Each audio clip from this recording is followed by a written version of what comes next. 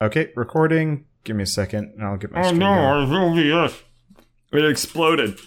It told me my video card is actually a sound card. It What? told me that my video card is buttered toast. Okay. It looks like my buttered toast is, But how do we know for sure? Just Wait. don't use a metaphor. Just tell us if it's working or not. But yeah, it's working. We're good. Okay. The I delay said- from that response was I very said it was nerve-wracking. working, and then... No, you said, my toast is very buttered right now. And it was that like, was in response to you! yeah, well, you know what? It's fucking, and that was I don't after understand what I I'm said- saying 80% of the time. Well, don't blame me, because your vernacular is bullshit. I'm keeping all Welcome of to this. Four Nerds Save the Universe, episode 27.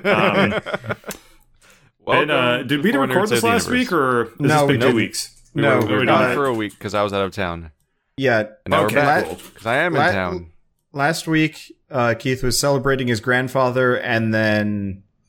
Birthday. I mean, Potato, tomato. at this age, you just kind of Those celebrate are the whole person. Super different things. Yeah, because you could also... Yeah, never mind.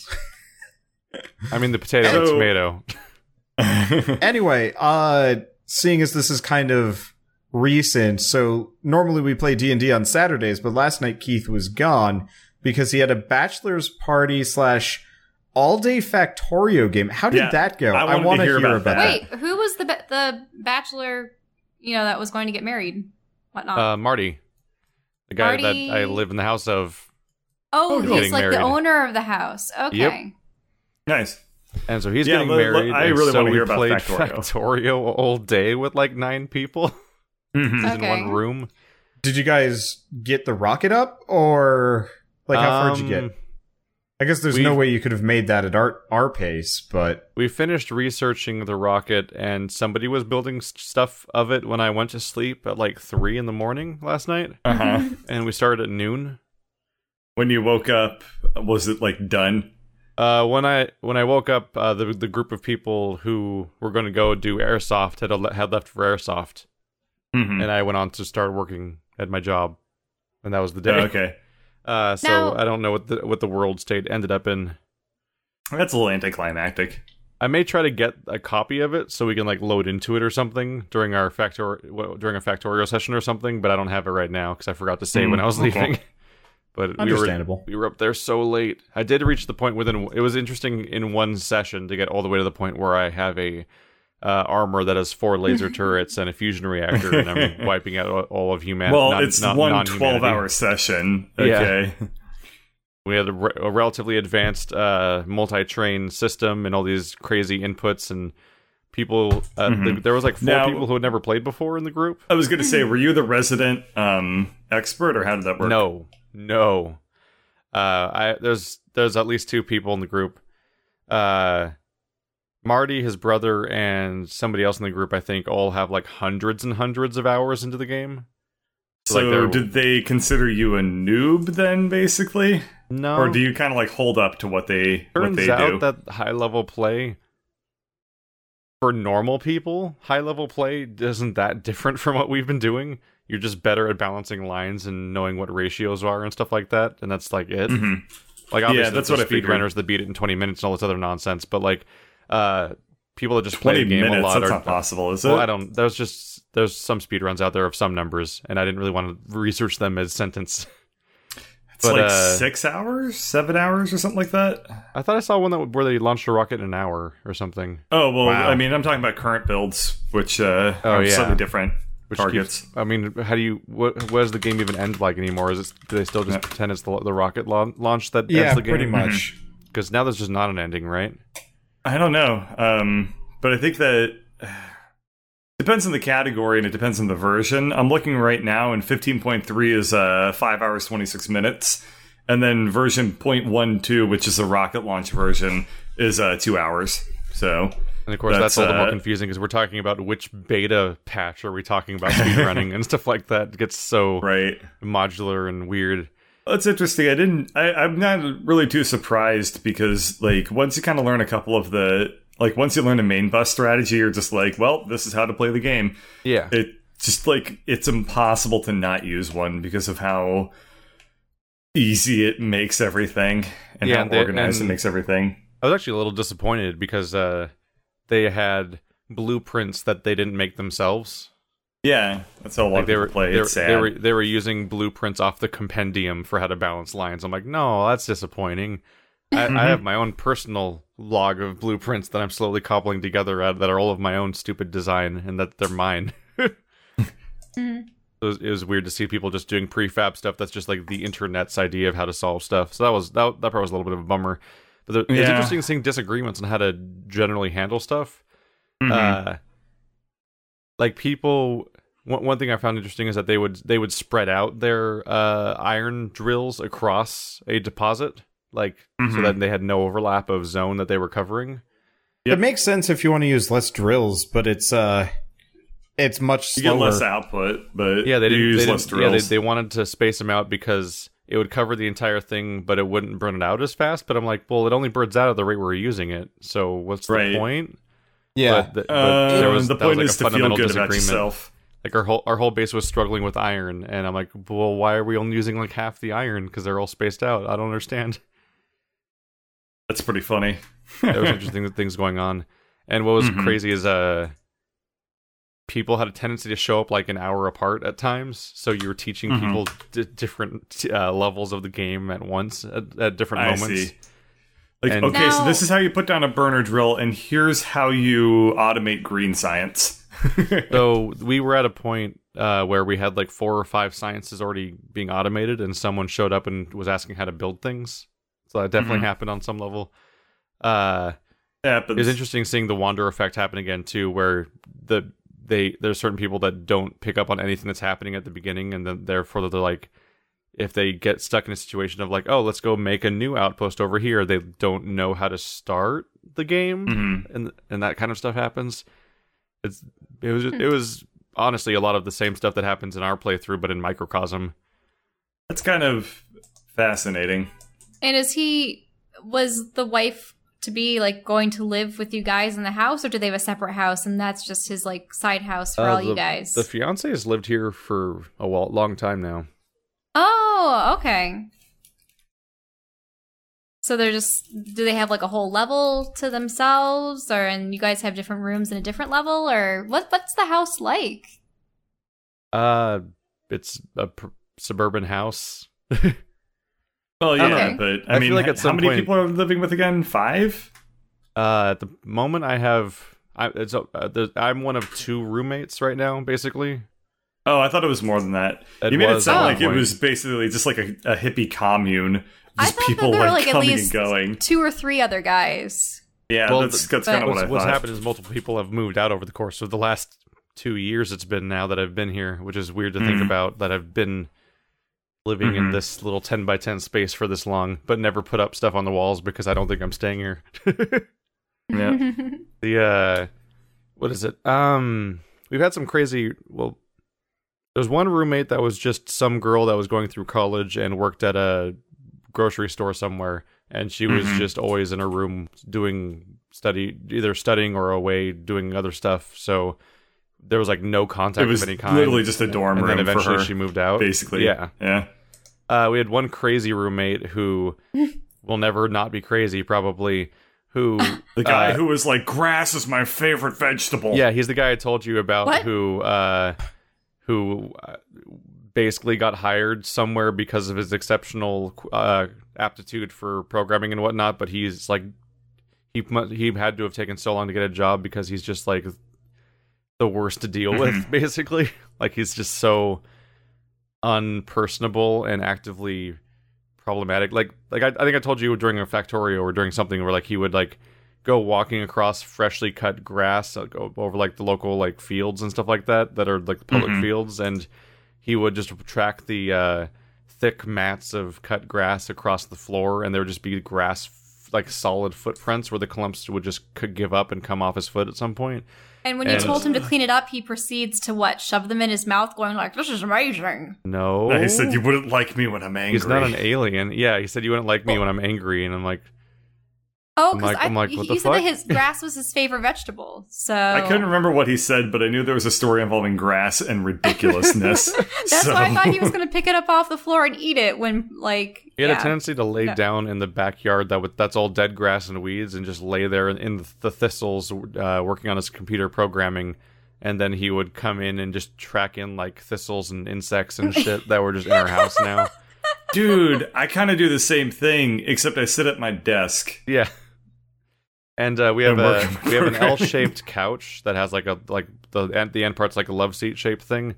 And he would sit instead of sitting at any sort of desk or even like a TV tray or something like that, he would sit in the L on the floor, leaning sideways against the couch, and he would do that so consistently that there was like a body shaped indent on the side of the couch. Ew. And his laptop would be on the pad itself. And at one point, he had an entire pitcher of tea that he spilled and just left.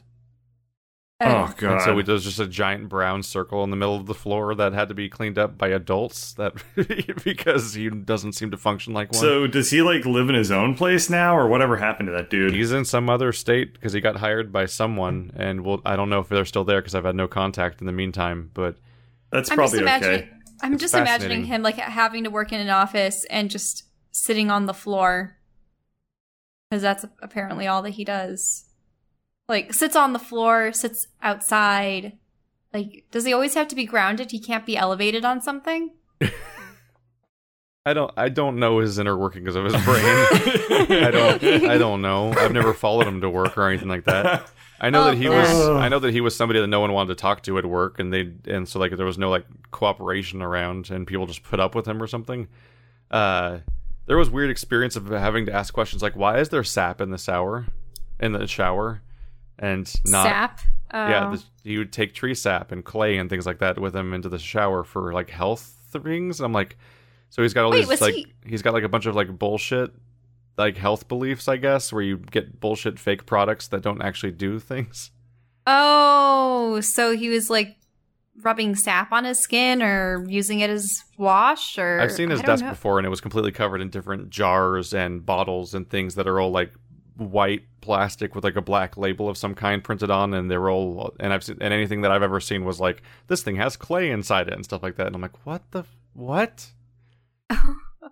I have a funny story from high school about I think I probably told this story about the dude.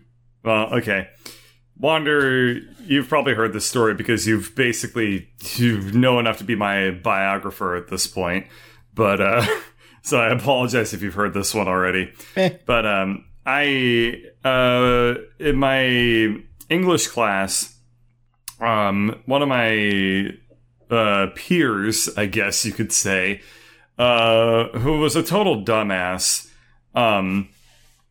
We had a big test at the end of the semester, called a final, I guess. Okay. Anyway, so we had our final exam, and he comes into the classroom, sits at his desk, pulls out a bag of dirt, and just dumps dirt all over his desk and all over the floor around his desk. And he said it was his holy dirt that would give him good luck. On his test. On his desk. So No, but by putting the dirt on the desk when he takes the test, it's going to give him a good grade. Yeah, it's going to give him a good grade. So he just dumps dirt all over his desk, all over the floor around his desk. My teacher is like handing out the exams, and he comes over to this guy and he just says like, "What is that?" And he was like, and this is exactly how he talked. I'm not going to exaggerate here or stereotype. Okay. "It's my holy dirt." And so my professor was like, my teacher was like, "Are you going to clean that up?" And he was like, "It's for good luck." And my teacher was like, "I'm not giving you this test until you clean that up." And so we had to take the final like 15 minutes late because he had to like go find a janitor to get like a broom and a dustpan to sweep up his fucking dirt and then like put it into a trash can. Oh man, my teacher was so mad. And Was you know it what? moister? He failed that exam. Did it have little white nodules in No, it from so a planter's thing? it came from like a Native American holy land because we were in New Mexico. And he like went and like took holy dirt from like some Native American site. I don't know. And he just put it into a bag and dumped it on his desk. Like, I know that there are people that might have, say, like a dried shamrock in like a pendant or like a tiny vial of something that they wear as a necklace, but like that. What? I don't know. I just wonder what the backstory was there. I could talk about this guy for a long like time. Some people are difficult just for the sake of it, like as a joke, but some people mean it, and then other people are like pressured by family. Like I can almost imagine like some mother that believes all this stuff and is like, it's like, oh, this will protect you in your test, and like you have to do this, and then he goes hoping along that. with it. Or there are people that hope that their antic actually delays the test enough that it's postponed, or something weird in that sense. No, this guy was just really, really not a forward thinker. In college, he literally thought, like, the way I presented it was literally just like, I'm going to do this and I'm going to take the test and no one's going to mind. Like, that was basically his thought process. I have a funny story about, like, weird cures. So, go for it. I was probably maybe like 7 or something, and I had read somewhere that like pine pollen was supposed to be good for you. I don't know in what or where, but whatever. Uh-huh. And so my friends and I were playing outside. That pranks people with allergies. I don't know, maybe. Just jam it up there. That'd be great. My friends and I would always like to play make-believe outside, and we would be mages and knights, and like one of them would like to be a princess, and we'd be her bodyguards or something. We'd be, tootling around the yard, running around with sticks and stuff, fighting imaginary dragons and whatnot. And one of them had like bumped her head, and we were just like, oh no. And, my mom looked at it and she's like, oh, well, I mean, we can put some ice on it and stuff. And so she had the ice and everything. And I'm like, well, I read about this, about pine pollen. And look, our trees, all their pine pollen's out. They were like the Austrian pines that had those little, they're peculiar. It's like they have a little dongle, but like several of them that come off the branches. And if you bop them, you just get like a plume of yellow pollen. Oh, we had that stuff all over the place in North Carolina. Right. Mm-hmm. So, and the interesting thing was we had a lot of trees that were in groups of 3. And I remember the story of that day had been that, the triangles are everywhere, and trios, it means something. And there were 3 of us. So we thought that like it was some kind of weird mystical thing. Kid for the logic. Gotcha. Yeah, for the story. And I thought this was a news story. No. So, it's fine. So we went out to the trees and we started running around them, bopping their branches, and there were just plumes of yellow pollen everywhere. And maybe it was just because we were excited or, we were running around and our adrenaline was up. But, my one friend who bumped her head, felt better by bopping the pollen off the trees, and we were all happy. Thank goodness none of us were actually allergic to that stuff. I think another friend of mine would have been very allergic to that. Oh, man. But, it was just funny. That's just one of those old memories. I have a story actually extremely similar to that one. Okay. So it was springtime. We were about to, I think it was either graduate high school or maybe we were just about ready to start summer. I don't really remember, but all I remember is that like all the trees around the campus were just in full blossom. It was really pretty. And I just like saw this one tree and I was like, I've never seen this tree before. And it was like a cherry blossom tree or something. It was so cool looking. Did it have all the petals flying? It did have all the petals. They hadn't fallen off yet, but it was in full bloom. And I was like, this is so cool. I want to go up and like inspect this tree. And I walk underneath the tree and it was just this cloud of like tree stank. Like The tree was basically just announcing to the world, like, I am ready to germinate. And it was just like, it just like was a poison gas cloud of tree stank death. So, I mean, I walk in. Are you sure it's not the semen trees? Yeah, we had those in college. Those were The what? great. So dogwood. I believe it's dogwood. No, it's not dogwood. It's a different type of tree. You sure? I'm fairly... I Okay. think it was a different type. It might be like another type of crabapple-y thing No, or something. no, they didn't have Did it have apples. bark? But this one they have the little white blossoms though, because I suppose our crabapple didn't smell that bad. Yeah. But we have a dogwood in the front, and they have completely different petals. Male. Oh, okay. I don't know, but effectively, there are two. Obviously, tree genders and stuff like there are that. tree and bush genders. Yeah. for So some, I don't know if it was the male or the female version of this tree. it'd probably be but the problem is It doesn't they matter. would need both, wouldn't they? But one smells, one doesn't. Oh, okay, I get it. And so the female version I think was fine, but the male version stank like Yeah. jizz. Oh my And god! they planted really? it all over the dorms. Oh. They planted them all. So there were the dorm buildings, and then there were all the academic buildings, and between them was the gymnasium and just a long path. It was called the quarter mile, but wasn't it more than a quarter mile? It was like a third. Yeah, It's called Or the something. Green Mile with the sound of it.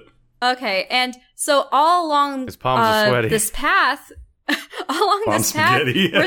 were these trees, and people would have to walk through them. Yeah. Well, whatever tree it was, like, it didn't smell bad. It just was like, if you've ever smelled like something, like, you just like, I'm allergic to that. Like, you just immediately get that sense of like, this is very polleny and I'm dying. Imagine that, but like, if somebody like put it into a bomb and exploded it on you.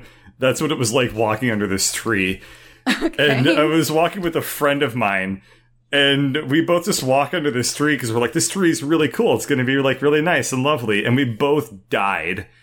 Like, other people like actually came up to us and they were like, are you two okay? Because we just like were immediately just like Staggering. coughing and just like weeping and like running away from this tree.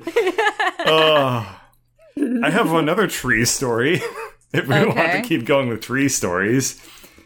So it was in high school. It was around springtime. I think we were either graduating or it was the year before, and we were about to go into summer. Anyway, so a friend of mine were walking around campus, and we saw this one tree that we had never really seen before. And this tree, You're instead of the approaching cherry strange blossom trees tree, again. instead of the cherry blossom tree that was nice and pretty, this was like a tree that got a curse on it. Like, this tree like killed a witch's like son or something. And so like this tree, we went up to look at it. It had like 3 leaves on it in the middle, in the middle of spring. So we knew something was up.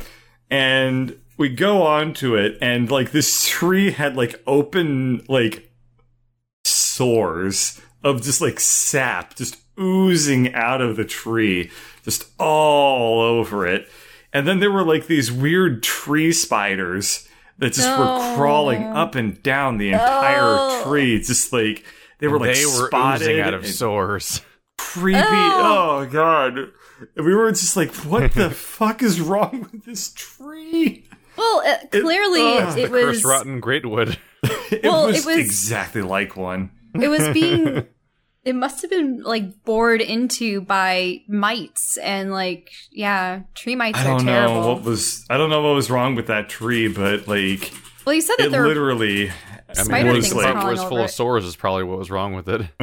Well, it right, was- but it it had a creates the curse. sores to like ooze the bugs out, but then the bugs keep burrowing, and it was a diseased tree.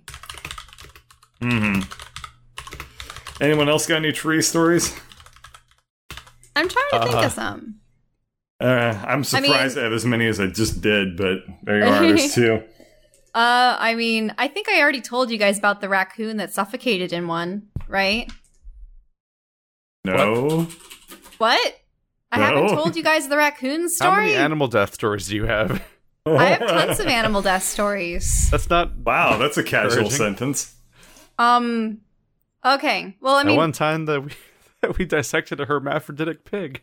Yeah, the hermaphroditic pig. That was a school-sanctioned dissection. We have a podcast that's titled Hermaphroditic Pig Fetus. The Hermaphroditic Pig Fetus. Yeah, that was pretty cool. Okay, so this is the story of the chubby raccoon. May, its soul rest in peace. So we used to live up further by the lake. By the lake, I mean Lake Ontario Lake. And quaint little house. We had a in-ground pool in the backyard, and it backed up to a golf course. So we'd get a lot of golf balls in our yard, unfortunately. They never hit anything or anyone, but, we would gather them all at the end of the day, and it would be fun to see how many we had. But there was, a stand of trees betwixt the yard and the golf course. And there was this one tree that had just had a large hole in it, but way up high, probably on the second or third story of a building kind of height. And one day I remember walking outside in the snow, and I was probably maybe 4 or 5 then, and I see a raccoon butt sticking out of the tree. and it was pretty motionless, and there was a tail, dangling out, and one of his feet, and it was just okay. Yeah. Wow. Poor raccoon. So my mom, she goes, "Oh, I need to call animal control or, someone to get this thing out of the tree, because who knows, it might be dead." So she calls around, and of course, I think maybe the police department or something was like, "Oh no, go to animal control," and animal control's like, "Oh no, we're closed for today." But somehow someone was able to come out. I don't know if it was that day or if it was the next day. Freelance taxidermist.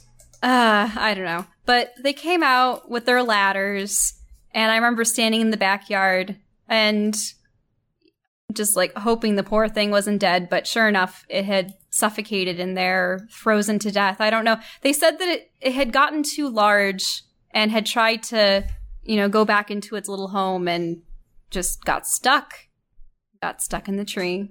The America. Poor thing. And that the story doesn't end there. Yes, Our raccoons are too fat to live. So they took the raccoon away, and I was upset about this. I would get upset often when my parents... I'm upset about it, just hearing about it. The raccoon shall blot out the sun. Well, I mean, there was the time that an opossum and all her little babies drowned in our pool. That was a bad thing, too. You didn't cover your pool? What the hell? No, the pool was covered. My parents were uncovering it, and then they found all their corpses. So somehow they got under the cover. Well, I don't understand that. But in any case, so I was feeling bad about the raccoon.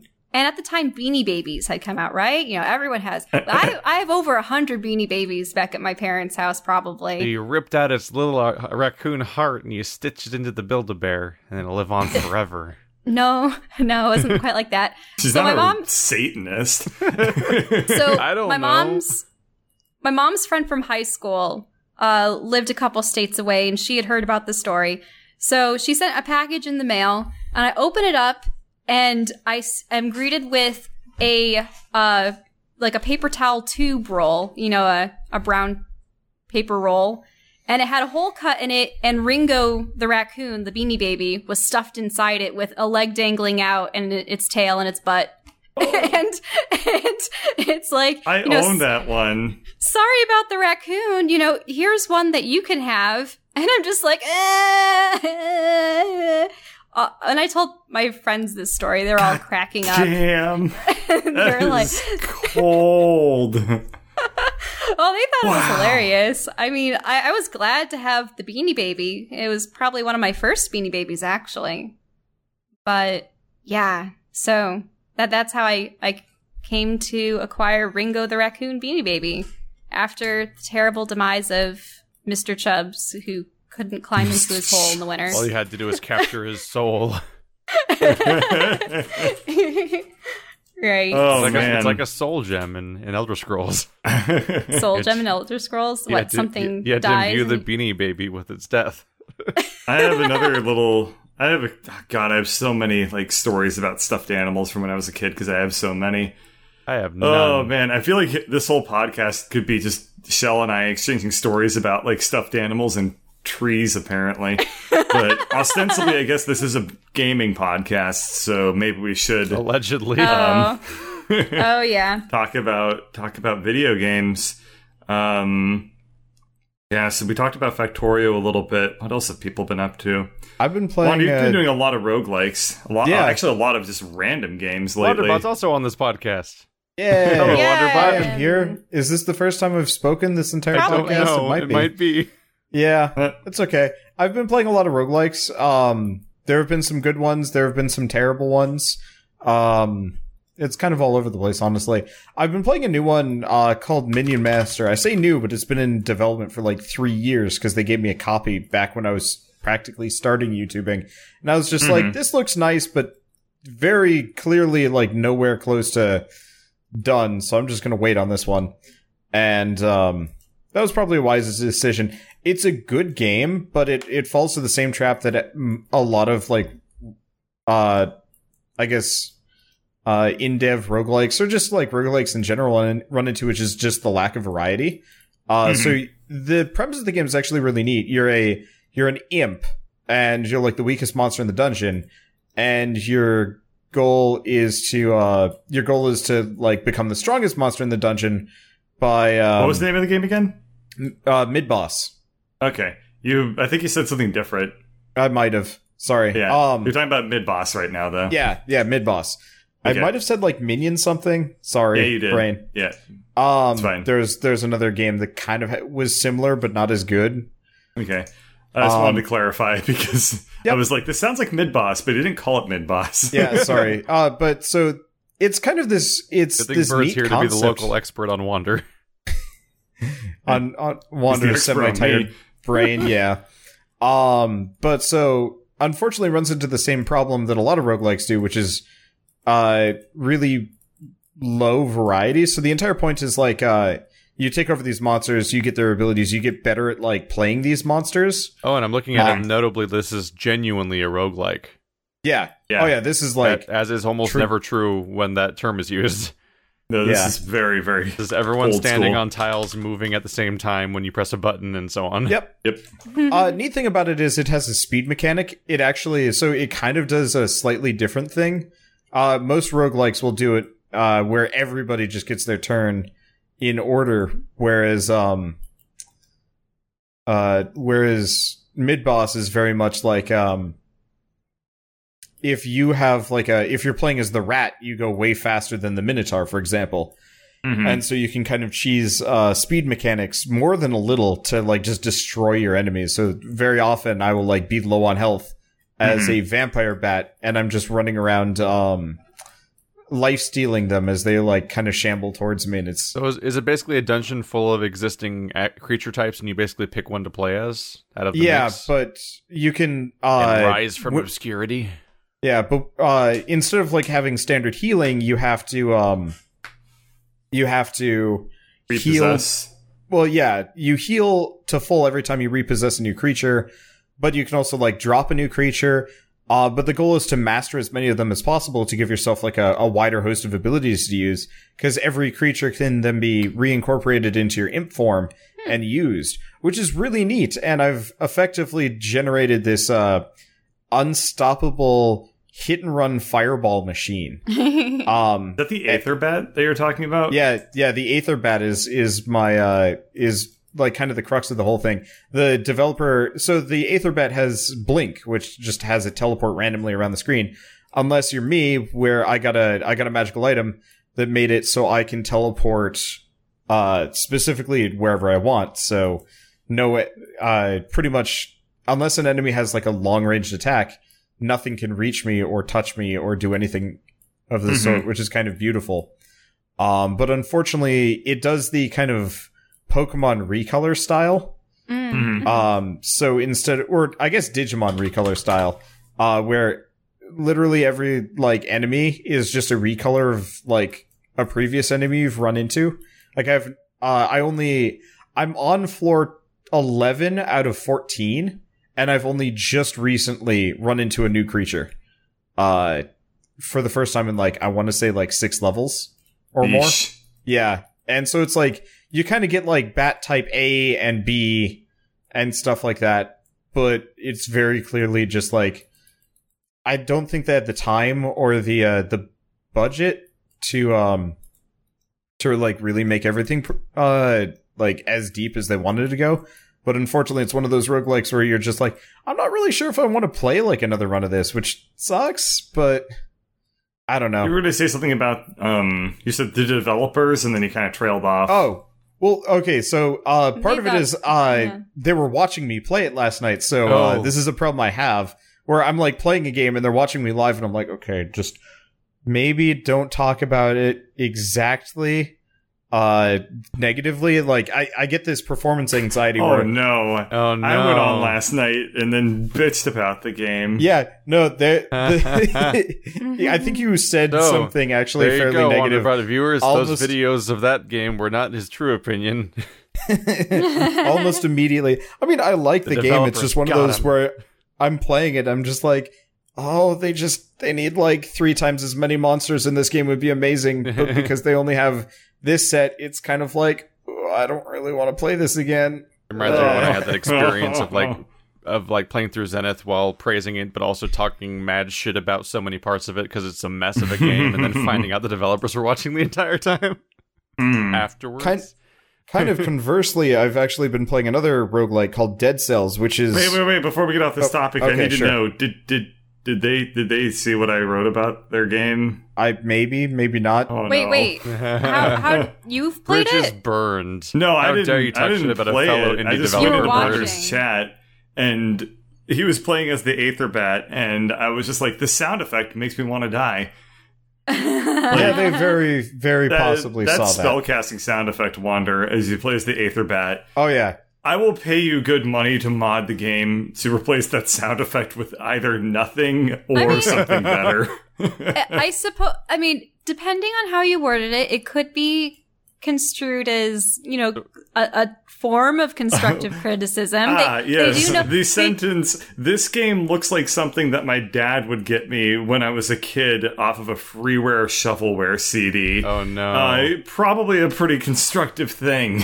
Oh no. Was not the that part. Aetherbat But the sound noise, better or worse than the ghost sound from freaking Sexy Brutale that would trigger 15 times I don't know, man. a minute? The Aetherbat sound is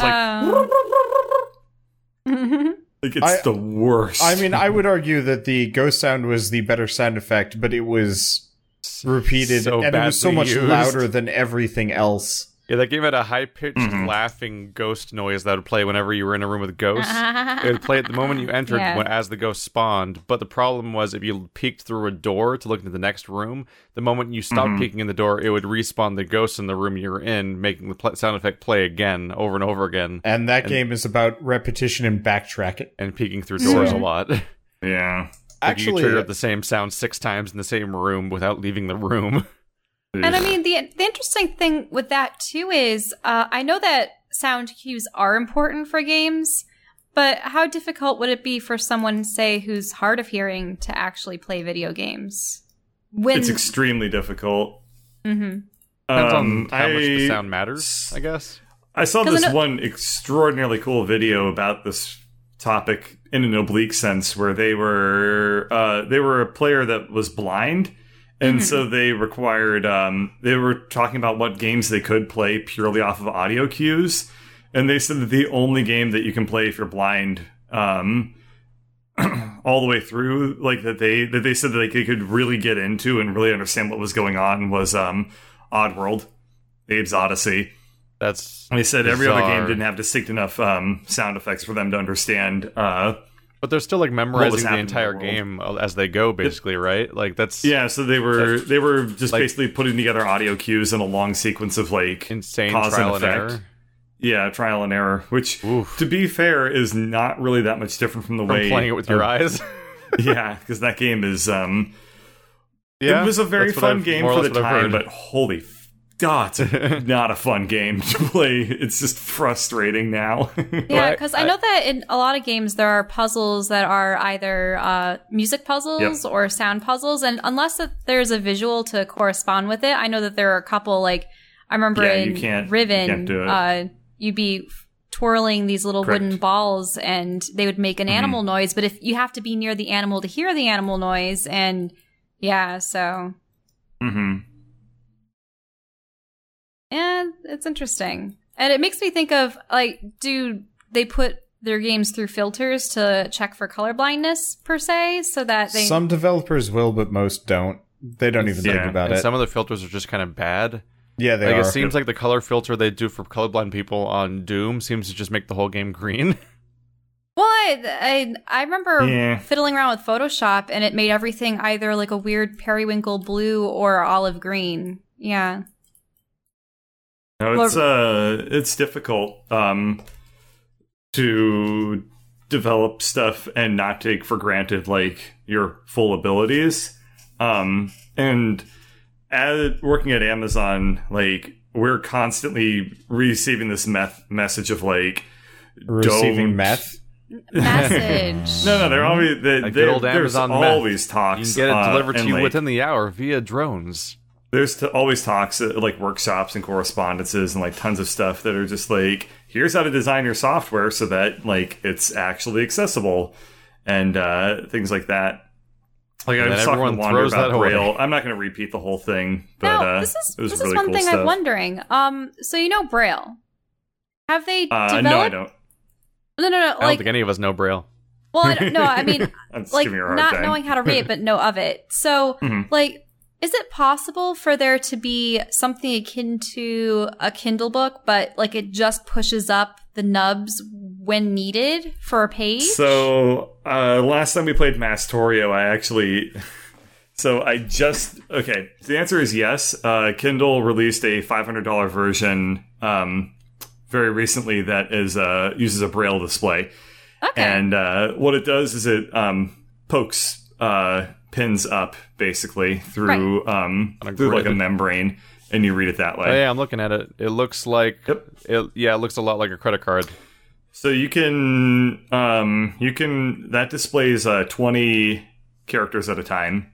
That's all you get. Only 20. Okay. Yes, because most Braille displays that are full-sized cost like $6,000 or $7,000. So this was one that they very recently made, and I saw a talk on. So, but it's really interesting because I learned that Braille literacy amongst, like, the deaf community, or not deaf. Wow. The blind. Whoa. Around the deaf community, it's real low. Let me tell you. Oh, no. Surprising no one. Whoa. Braille literacy. Well, I mean, I say the phrase deaf community a lot more than I say the phrase blind community. Anyway, so amongst the blind community,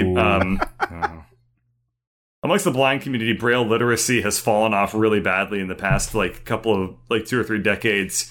Because, everything moved to digital displays, which until very recently didn't have Braille stuff, and it's still, like, super expensive. So everything moved to digital, and then by extension, everybody just started using text-to-speech for their accessibility stuff. Oh, yeah, because audiobooks and stuff. So, Yeah, so they use audio text-to-speech for a lot of things. But text-to-speech works really, really badly for highly technical work. So if you ask, like, I want a text-to-speak version of some computer code I'm working on, and it says, like, if open paren, this condition equals this condition, close paren, open paren. Like the Moonbase videos. Yeah, and it's just like you just get this dump of, like, information that you can't, like, comprehend. Or also, it must what be what a lot of text-to-speech stuff will do, it'll be like, if there's an image, it'll just be like, picture below is the quadratic formula, image.png. And you're like, God damn it, that's not gonna... Like, it doesn't actually, like, do the formula, for example. So Braille, they're trying to increase Braille literacy in the communities because it's really way better than text-to-speech. But like right now, Braille literacy, I think is at like 18%. Like it fell off real bad because, in part due to digital displays just crushing it. But who knows? Maybe we'll start seeing that come around lately. I think a friend of ours was potentially going to participate in like a cybernetic eye study. Yes. I think that would be really cool. But what would it do? You would actually be able to see through it, but it'd be black and white. Oh, I see. So it's almost like a cochlear implant, but for your eyes? Yeah. Okay. I've looked at it whenever it pops up on the internet, and I'm like, that is the coolest thing. What I was also thinking for like the text to speech is it must really botch like sci-fi and fantasy names in novels. Oh, I am sure. I mean, God, it probably couldn't even pronounce like Hermione in Harry Potter. I remember reading this one fantasy novel series, and there was an elven city, and I think it was called Ysteriophoirin. And yeah, I remember having to go over that a couple times. I'm like, oh, that's how all the vowels work together there. Okay. Yeah, the part of the talk that I saw was somebody actually just like pulling up a bunch of text-to-speech stuff on common operations, and they were just like showing how it's like just the worst. They were just like, here, you want to like log on to your internet and like enter your Wi-Fi password? Let's try that with text-to-speech, and it was impossible. Like it just does not work for anything outside of very, very narrow applications. But yeah, I wonder how they choose voices. Oh yeah, what were we gonna say? I was just voices? wondering. Yeah. I mean, I know that there are people would audition for, say, audiobooks because they want an author or the publisher would want a book read in a particular way. Actually, that's another thing. Do you guys like it when people put on voices for characters in a book or not? We're all Let's Players, so... I mean, above all else, I just prefer voice cast. Yeah. Oh, you mean they actually do cast a whole line of... Yeah, that's one of the cool things about Ender's Game, actually. Oh, really? Ender's Game has a series of voice actors in it. It's not perfect. I think the main chapters are actually just one person, but there's back and forth between two other characters between chapters and stuff like that are like sort of planning the stuff that's going on in the story, and those are two different voice actors from the main one and stuff like that. And like the bigger the voice cast, the better. Like what's really cool is a really good one was actually World War Z. World War Z's voice cast is the original World War Z story is about a guy going around the world touring and interviewing all these people who survived the zombie apocalypse, because it happens after the zombie apocalypse has been resolved already. Yeah, unfortunately we had only seen the Brad Pitt movie, so... Yeah, so in the book, it's because every chapter is a different person around the world in their story. That means every single chapter is a different voice actor, including like Mark Hamill and stuff like that. Oh, cool. Yeah, if they ever did the Animorphs, I mean, that's in the first person as well. Like, I could imagine them having those with a cast of kid characters. Yeah, it just works better. It's like, oh, these people are supposed to be all around the world, so we'll get some person that actually like has that accent to speak in first person for this chapter and stuff like that, as opposed to Pete, was it the Game of Thrones guy, Roy Dotrice, has to do so many voices for so many characters as he reads these gargantuan books, and he will straight up forget some of the voices. Okay. Yeah. Never mind that. But because the books come out so far apart from each other in particular, like by the time like the next one comes out, like a Dance with Dragons and stuff like that or whatever, like oh, I guess Arya sounds like that now and stuff like that will just happen because he doesn't like review every single voice from 4, 5, 10 years ago or whatever when each book comes out to actually get every voice right. So it happened to me in my extremely short-lived Owlboy series. I think like Getty's voice changed like 3 times in 2 episodes. Getty's voice started as like nasal nerd for me, and then I don't know what it ended as, but it was not. He changed it a couple times. Is that like you meet Getty like immediately, Then he goes away and you meet like 30 other characters. Then you meet Getty again and you're like, oh shit, he's back. What was his voice? And then you find out, Getty's the main one. Yes. Yeah, people were a little upset when, who was the spider kid? Oh, no, that I didn't wasn't play that actually game. a spider. I want to play it more. Okay, Spoilers. Sorry, spoilers. And he was like, who was the guy that died at the end? No. Owlboy. So he was sort of like an Owlboy was dead anti-hero, the whole maybe time. even antagonist at the beginning. So I was playing him sort of cool and like that kind of character. And then he's like a mewling kid that wants to get out of the house, and his brother and his father are chastising him all the time. So then I was like, oh, guys. And then people were like, no, we like the old voice. So I had it that when he like throws on his getup and is a spider again. Oh, he becomes cool. I think I tried to make him sound like Sonic the Hedgehog. Whoa! Because that's exactly what his character was that exact irritating personality. You know what I did is I made Getty, when he came back, I didn't realize he was going to be like the main dude that would never shut up. I made him have the voice of Geddy instead Lee. Of you. I made him have the voice of Geddy Lee from Rush. Oh. That was an extraordinarily poor decision in hindsight because he never shut up. Well, I mean, what you say about his company is what you say about society. It's what I said about every goddamn thing in that game. Actually, when Wander was playing, what was it, Alphonse? Was his name Alphonse? Yeah, I think so. That's the name of one of my bunnies. Oh, we're talking about vocal regrets? Well, yes. Yeah, well, this is particularly from Owlboy, but like you thought that he was just going to be some kind of antagonist character, like the one-off antagonist, not like a teammate. So he made these like deep. I gave him kind of like a, that kind of voice, and it was just such a bad mistake. You'd be hoarse at the end of the day. I was so hoarse.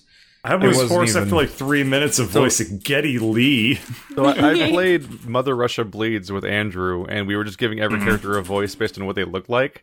And everyone's like horrible, rundown, beat up, nasty, junky monster. So all of our voices were just murder on our voices, and every single session we were losing our voices completely because we literally couldn't handle everything, like every voice we decided on, because no one looks anything other than like they're gonna have a horrible voice. An issue that we had with Night in the Woods was half the characters we couldn't tell the gender of.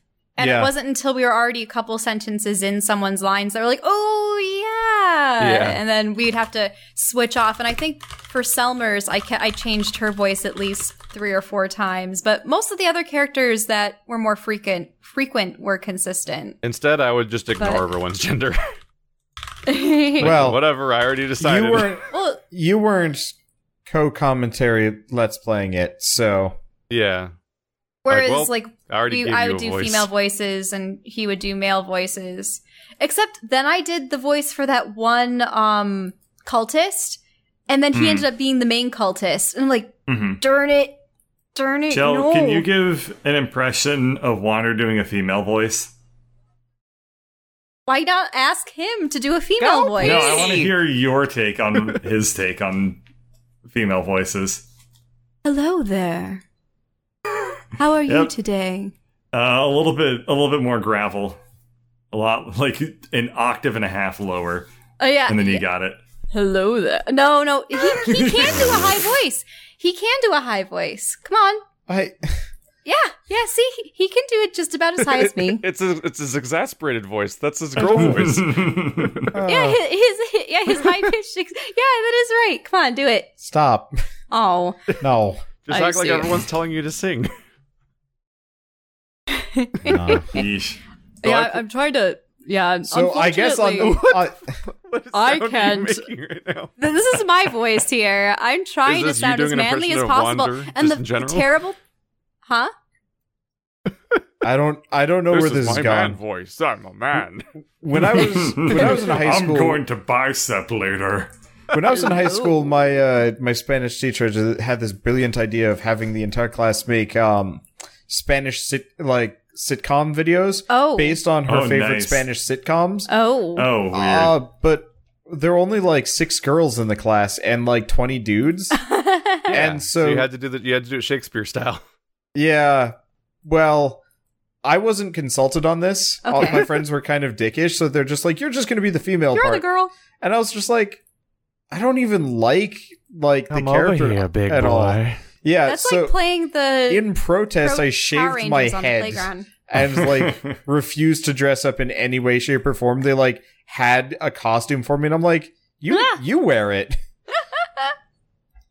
Like, now that I'm older, I don't give a shit. But then it was just kind of like, I don't appreciate being forced into the role. If I had volunteered, I'd be interested. But I think I'm just going to make this worse, just in general. I think for the most part, I always volunteered to be the guy if a guy was necessary for a writing assignment or a skit. To be fair, this is a Spanish like soap opera, so not exactly what I would call volunteer. What was happening in the story?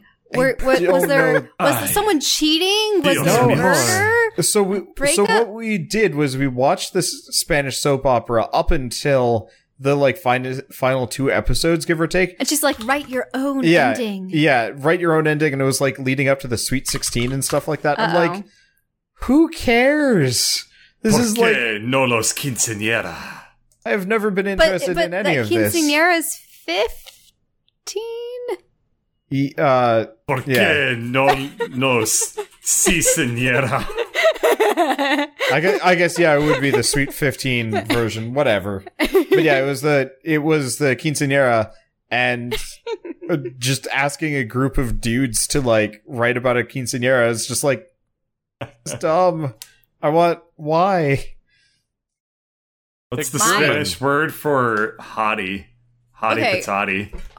Our major Spanish assignment was like a how-to video that we were supposed to record, and everyone was doing it on VHS tapes, of course. Mm-hmm. But so my friend and I were partnered up, and we decided how to become a Jedi Knight. And that was awesome, because I already had a whole like Jedi Knight outfit and my Mace Windu FX Master Replica lightsaber and everything. And her brother ended up playing as an alien and a bounty hunter and a couple other characters, and it was fun. We were talking about like the physical rigors of training, fantasy setting, meditation. For like a Spanish assignment is kind of cheating because they're just like, "Wir haben ein Lightsaber," or like, "Wir haben." Wow, that was German. Keith, I don't know. what's the German word for saber? Don't know. Or sword? That's probably saber. But it would just be like, muy Padawan or something like that. Like you don't even translate it. I think I used the word apprentice and then for like the lightsaber weapon. Apprentisivo. Yeah. To that effect. For the record, there's something magical about trying to watch like other dubs of videos. Star Wars in Spanish specifically is kind of magic.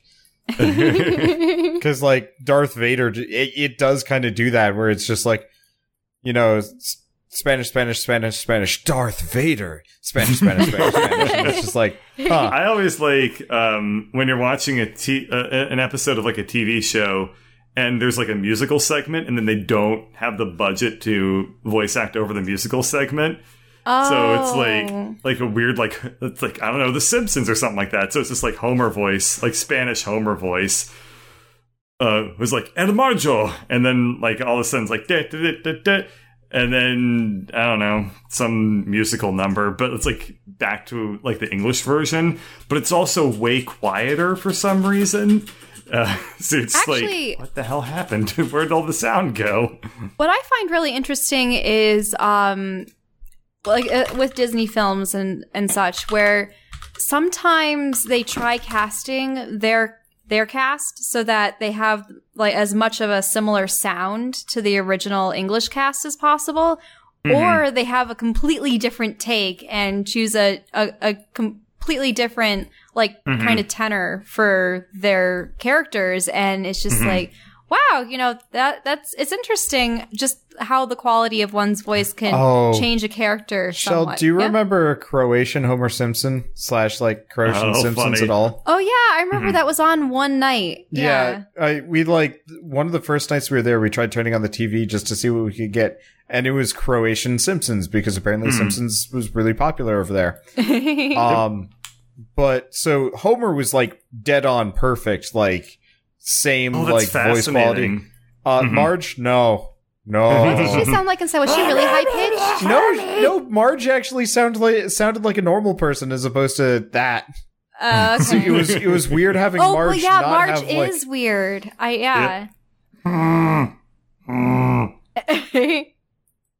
man. So that's. Now I'm just thinking of the Game Grumps collaboration. Yeah. I guess I do sound like Oni right now. Yeah, you do. I go buy eggs for Bart. Okay. Anyway, when Amanda finds out that Bird's just like Bumblebee from the Transformers movies and is downloading all of his lines from other people. Anyway, so I actually did my first ever video for my my language classes. All the way back in like 2007. Yeah, that was 10 years ago. Shit. So that was it was like my first ever like YouTube style video basically, and it's because we were supposed to produce a like 5-minute video for the class and then turn that in, and it was also supposed to be in the language and everything. So my friends and I decided to make a German game show featuring zombies. Oh. And so they would just get asked stupid questions, but then the moment anyone answered any question incorrectly, it would just smash cut to them being dragged away screaming. With the zombies. Jesus. And like not funny. Like the screaming was not meant to like silly at all. It was just a smash cut to weirdly morbid like dragging away, then back to the show as if nothing happened. And where did the zombies come in? It was just that's the dragging if you apart skip the part. question, you die. Okay. The implication that everyone that does the questions incorrectly just dies horribly. This is old, and weirdly, it's like that was 10 years ago. That was like our final project for like junior year German class. That reminds me of I'm watching it right now, and it's a fucking mess because I didn't consider. You didn't believe in editing. No, actually, second takes. There's so much editing in it, actually. But like at the time, I never considered the idea that about like how I was going to get the footage and stuff like that. So when we filmed it, I just filmed it and didn't think about it, and then found out later that it was like somehow the only remaining camcorder in the world that only films to tape. Oh God! After the project's already done recording and everything, and everyone's gone, and so then I had to figure out how. Like I'd learned things like I had to learn new words like firewire and all these other things to figure out how to ever fit anything together. And the resulting video is like it's probably like 4 frames per second. It's like this is the only thing I was able to export onto my whatever fucking computer I had at the time and whatever connection I managed to put together. Because that was just all I was able to put together and made the video out of that. It's the most disappointing outcome.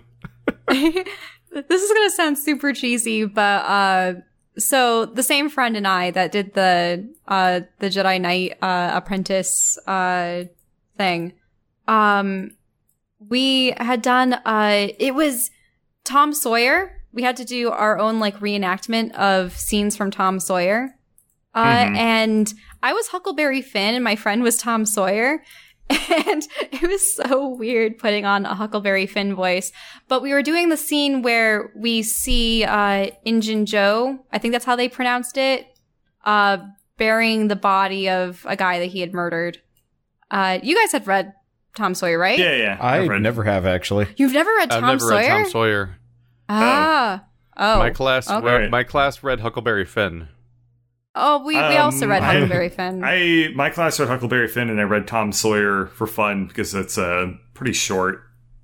So I was like, might as well knock out both.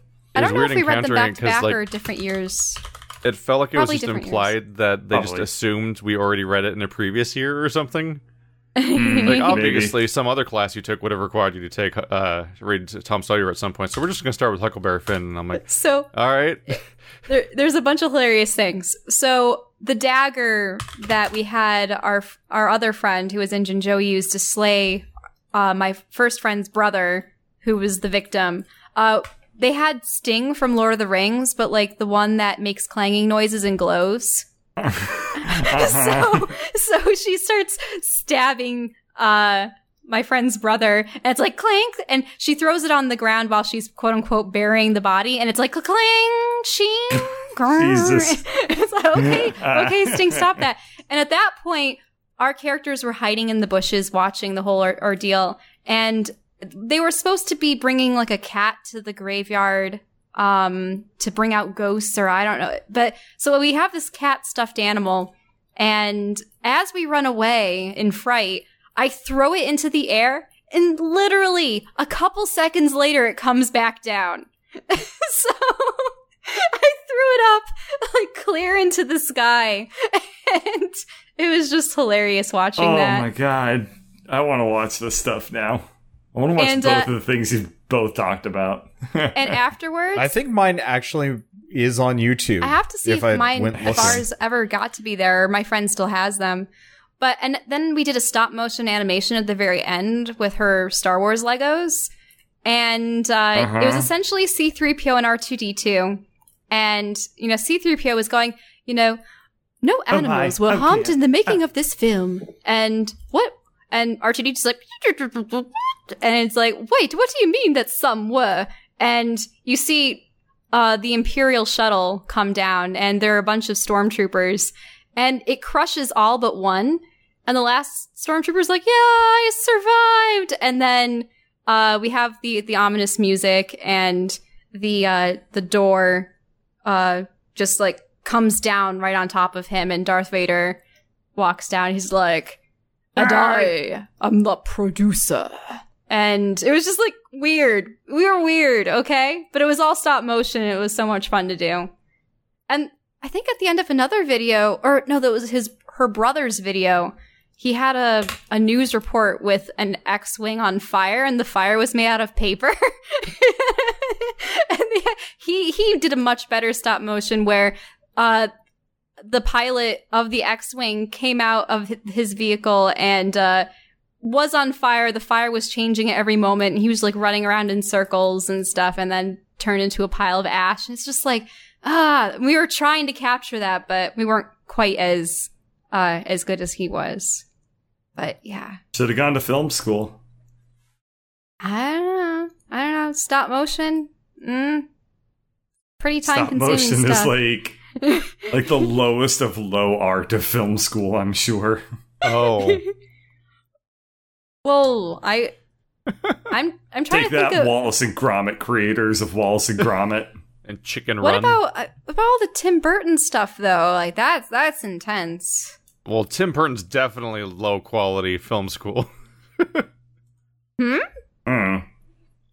I imagine that film school is just like black and white, like shots of like somebody just like looking at a vase, and then like a cut to like them like passed out in a gutter, and then a cut to them like watering the plants in the vase, and then a cut to them passed out in the gutter, and then a cut back to them like throwing the vase out a window, and then a title card that just says like Fiend, and then a question mark. Do you think teachers enjoyed these film assignments? Oh hell no! Just to have, I know that kids like the film assignments in a way, aside from the actual filming and editing process, trying to get it together. High school and stuff. I thought you meant like the shit I just described. Oh no! I was talking about middle school and high school. It's because they don't want to produce actual. They're usually overworked. Yep. They just want time off, basically. So they just like, hey, we're doing speeches this month. That'll take up a week. Everyone doing speeches. It is true. It would take up several days of a class going through everyone's videos. Yeah, I think it took my class like a week. It was very recognizable pattern that every high school class I took near the end, like the last week or two, would just not be classes. Like they just like, okay, we're going to do rolling presentations, and we're going to do 2 presentations a day. And I was like, please be last, please be last, please be last. And then I have first. An S at last name, so I was always last. And I was like, yes! We had to do I have a B for a last name, a B-A. She had to do a cat food commercial. I don't even know how this was. Commercial? Yeah, I don't know what class it was for, but it was funny because we Cat had to lace the cat's class? cat food with catnip in order to lure. We had to lure the cat to the food because she refused to perform for the camera. That but I'm probably violates the law. Nah, It certainly sounds unethical. Catnip is totally cool. well, okay. Oh, yeah, So she wasn't no. actually advertising for that particular food. She was Catnip creating a laced with faux acid. food for the class. You know what I mean? I don't know, It'd but be it was like funny. if a Jane Silent Bob movie was filmed and they were just like, if you do a good job in the scene, we'll give you some heroin. Jesus. But I remember for the credits, He's I had clean brought now. I had brought one of our really old Tom Jones cassette tapes to like play. It's the "What's New, Pussycat? Whoa, whoa, whoa, whoa. What's Yep. new, Pussycat?" Yeah, that song.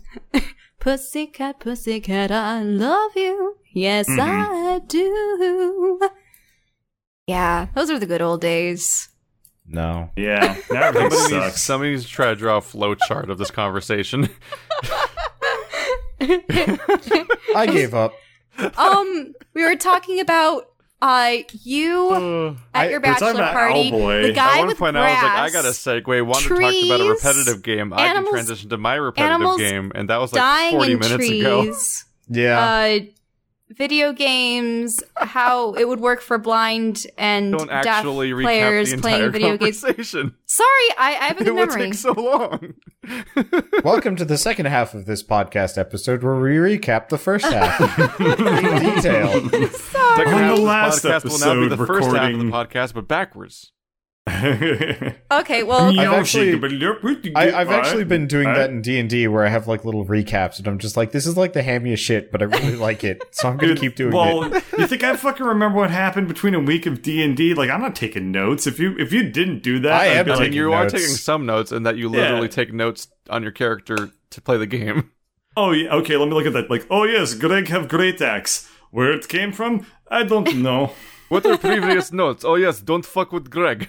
I'm just trying to keep tab of how much gold I have, and then I have to account for all your gold with my gold. I account for my gold myself. Oh wait, no, I shouldn't. Ha, it's Shell's turn. Shell, I'm not even gonna keep track of it. Shell has to deal with it, and if she doesn't do a good job, then Greg's gonna be pissed.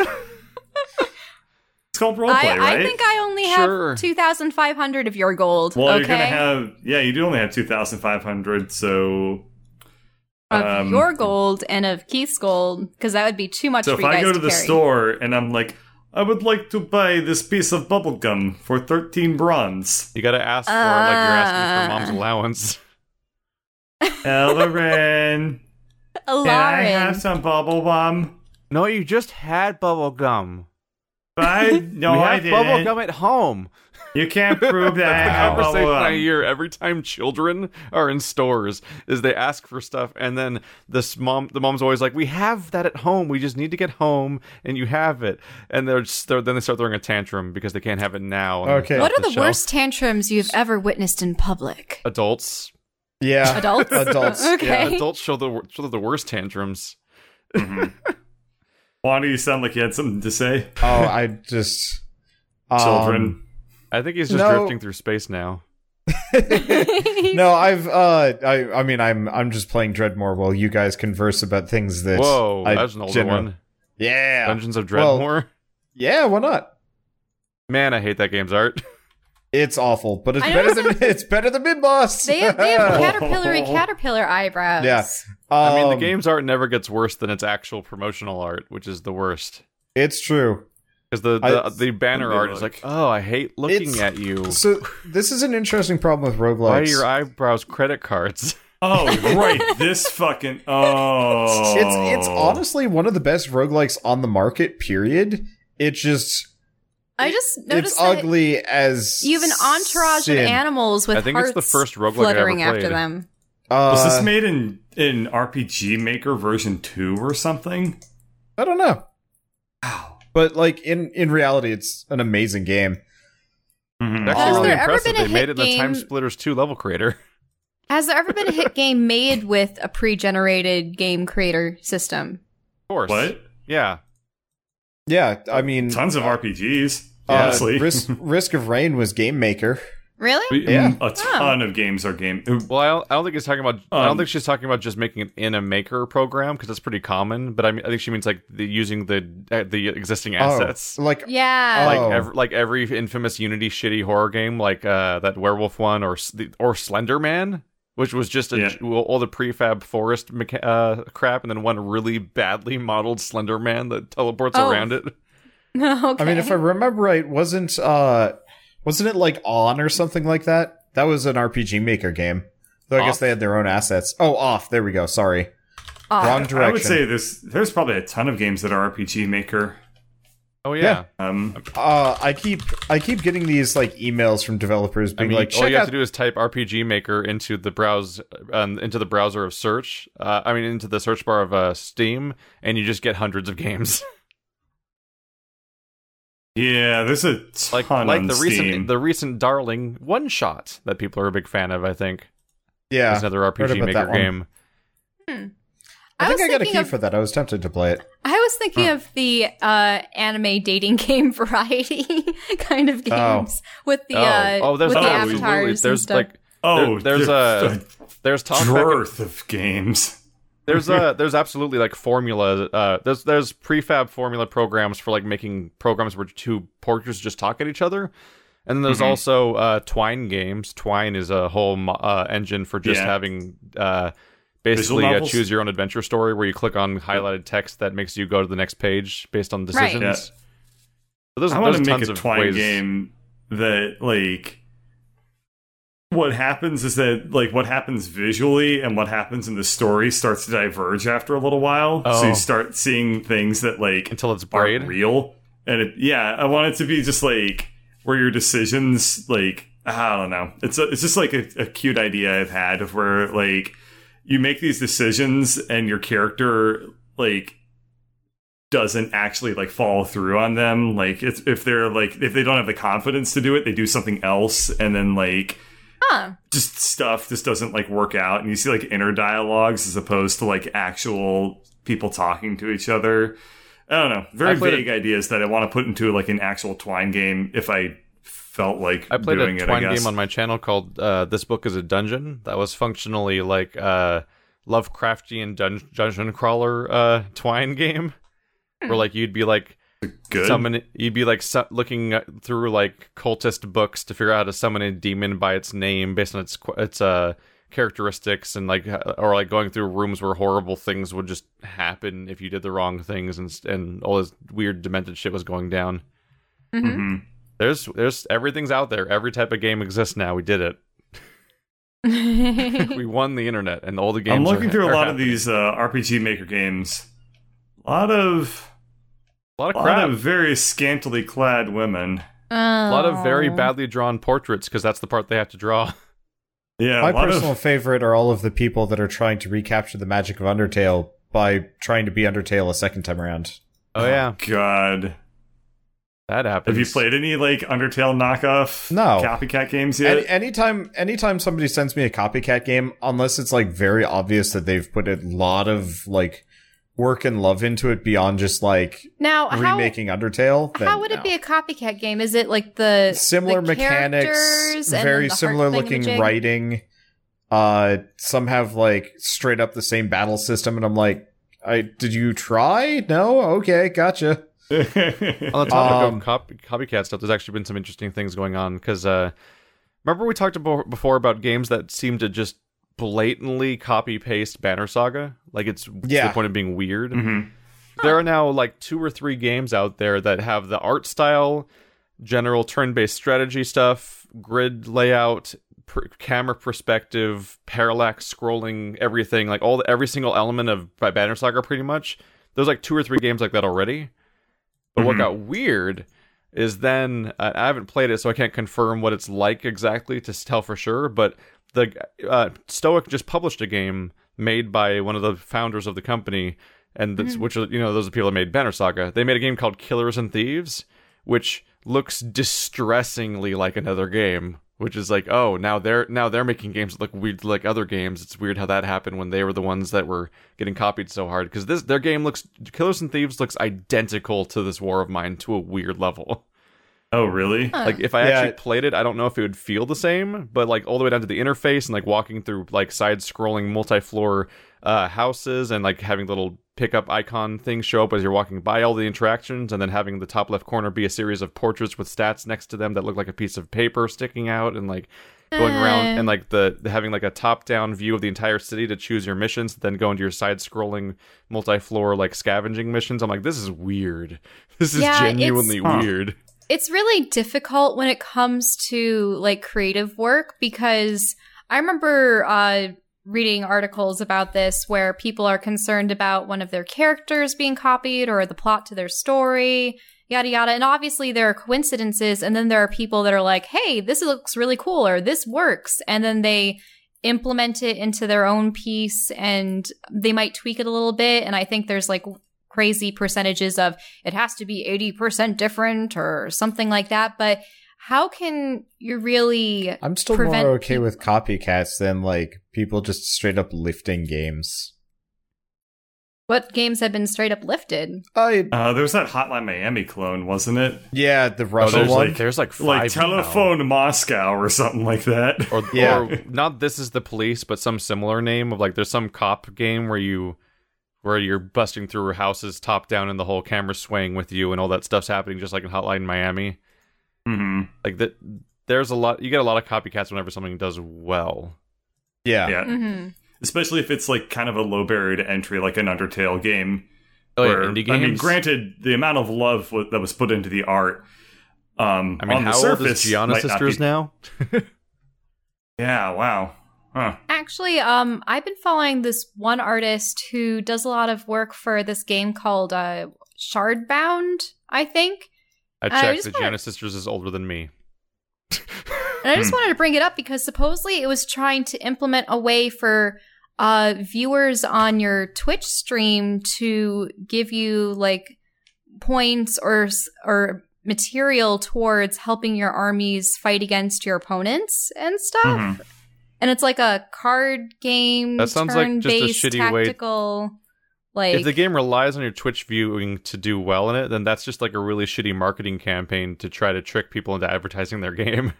Yeah. Really? You think so? That seems really cynical, yeah. The Twitch interactivity, I don't know how far like the Twitch stuff goes, but it's like, let your watchers participate in the action. I mean, and at it's this like, point, there's probably over 100 Twitch. Twitch integrated games where it just follows the IRC chat and reacts to it in various ways. Actually, that's another thing. I've noticed that there are cheers now, and before people use... what the hell are those? It's a tip, so somebody can cheer you, and you get like effectively. It's their you get a small amount of currency. money. Yeah, because before I noticed like people were Microsoft points. People were using something called like Revlo, and actually Revlo is going under. It's really no different from just a standard donation, just with like a fancy animation and okay, so on and so forth. You also like earn badges, which I guess I should work on. But I guess I can't pull it up because I'm doing display capture. But I've made, I want to say, about $40 from Cheers.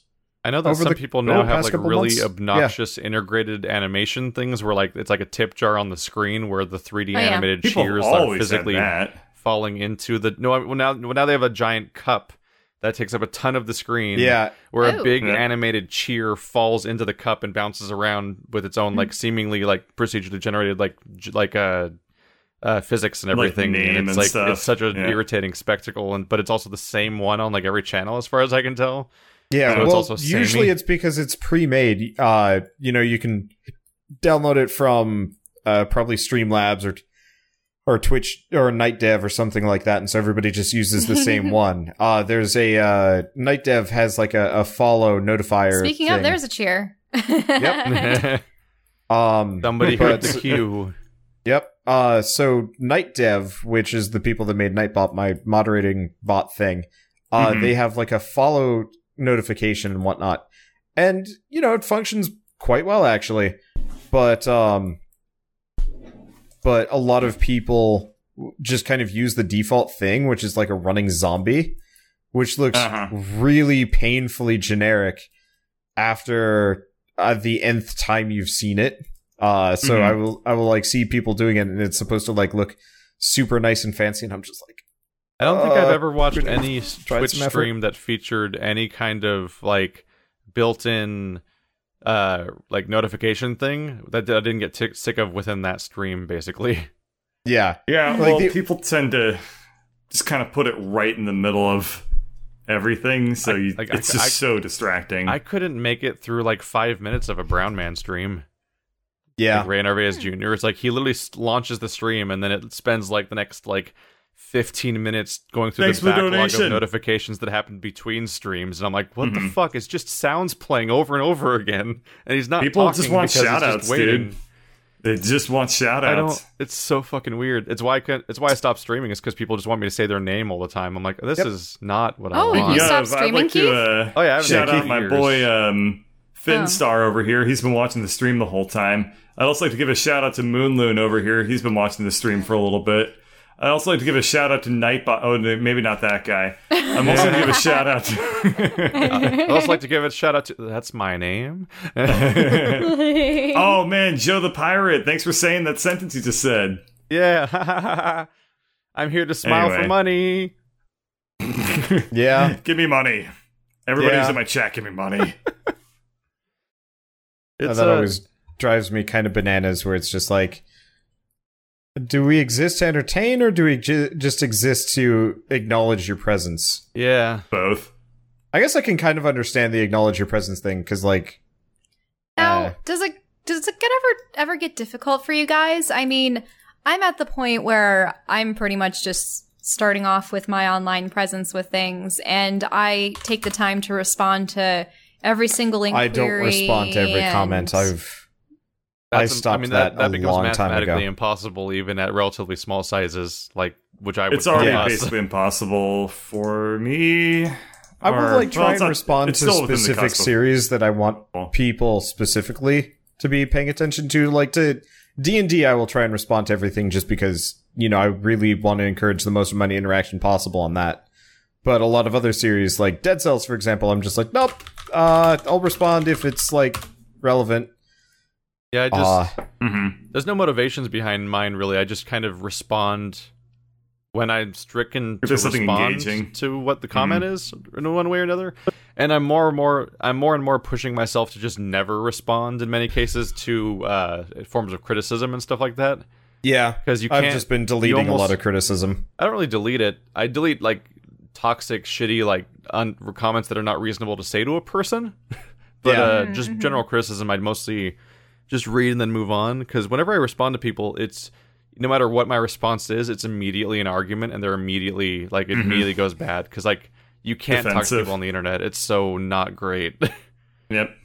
And then it always, and like I don't want to like if they watch me on a regular basis and stuff like that, and then they have a criticism of some kind, and I respond to that, and then they take it as an argument, and they take it the wrong way, and then that's the ongoing thing. Like it's really only it only hurts everyone in many cases for me to bother responding to certain comments.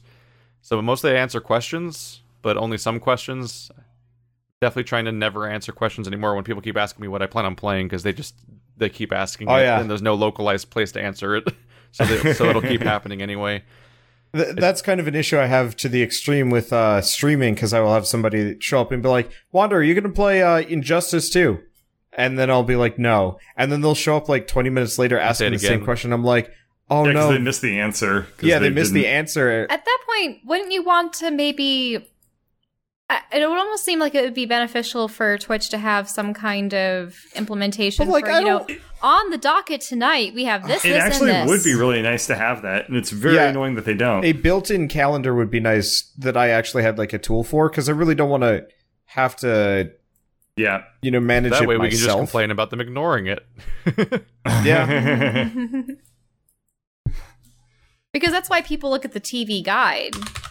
They're like, what's coming on tonight? Do I want to TV stick around for guide. this episode? Huh? Twitch guide.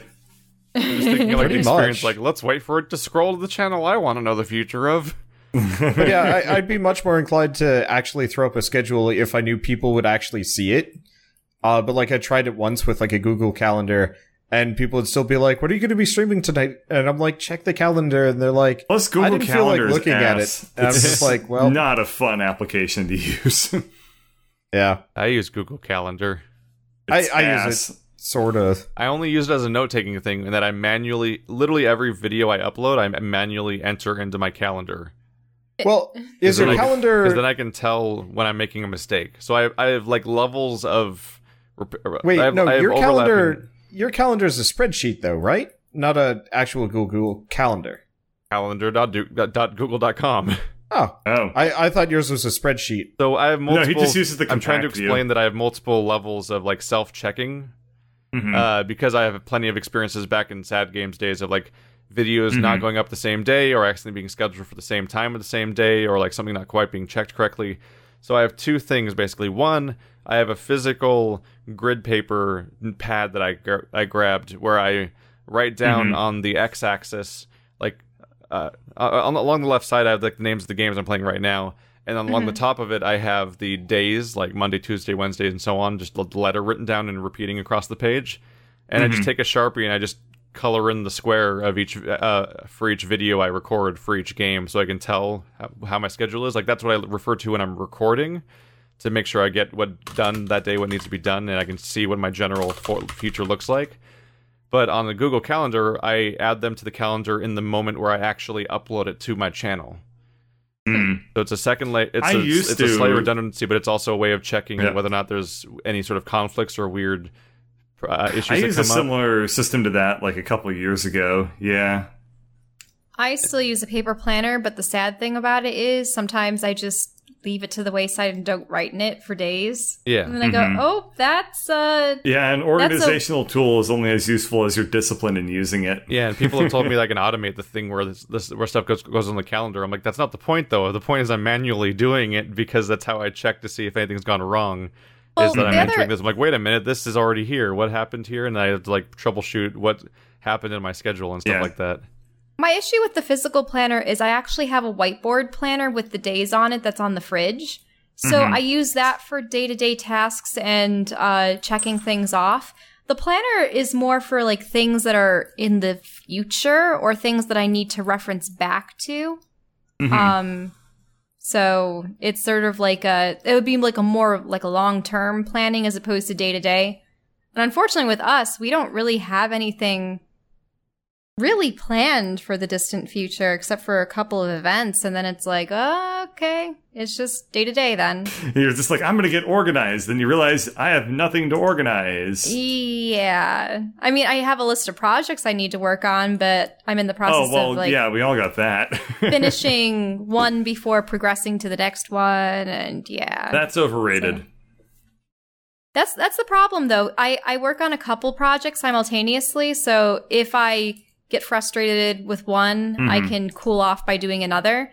But then there's the issue of, you know, but you then just have to everything's frustrating, so you don't ever get anything done. Then you have to buckle up and be like, I need to push through and get this one like actually complete, and then I have things that are 50 to 75% done that I can get done faster, seemingly and then you get to faster. this one phase where everything that you can work on is just at a phase of pure misery, and you're like, well, I guess I'm doing nothing.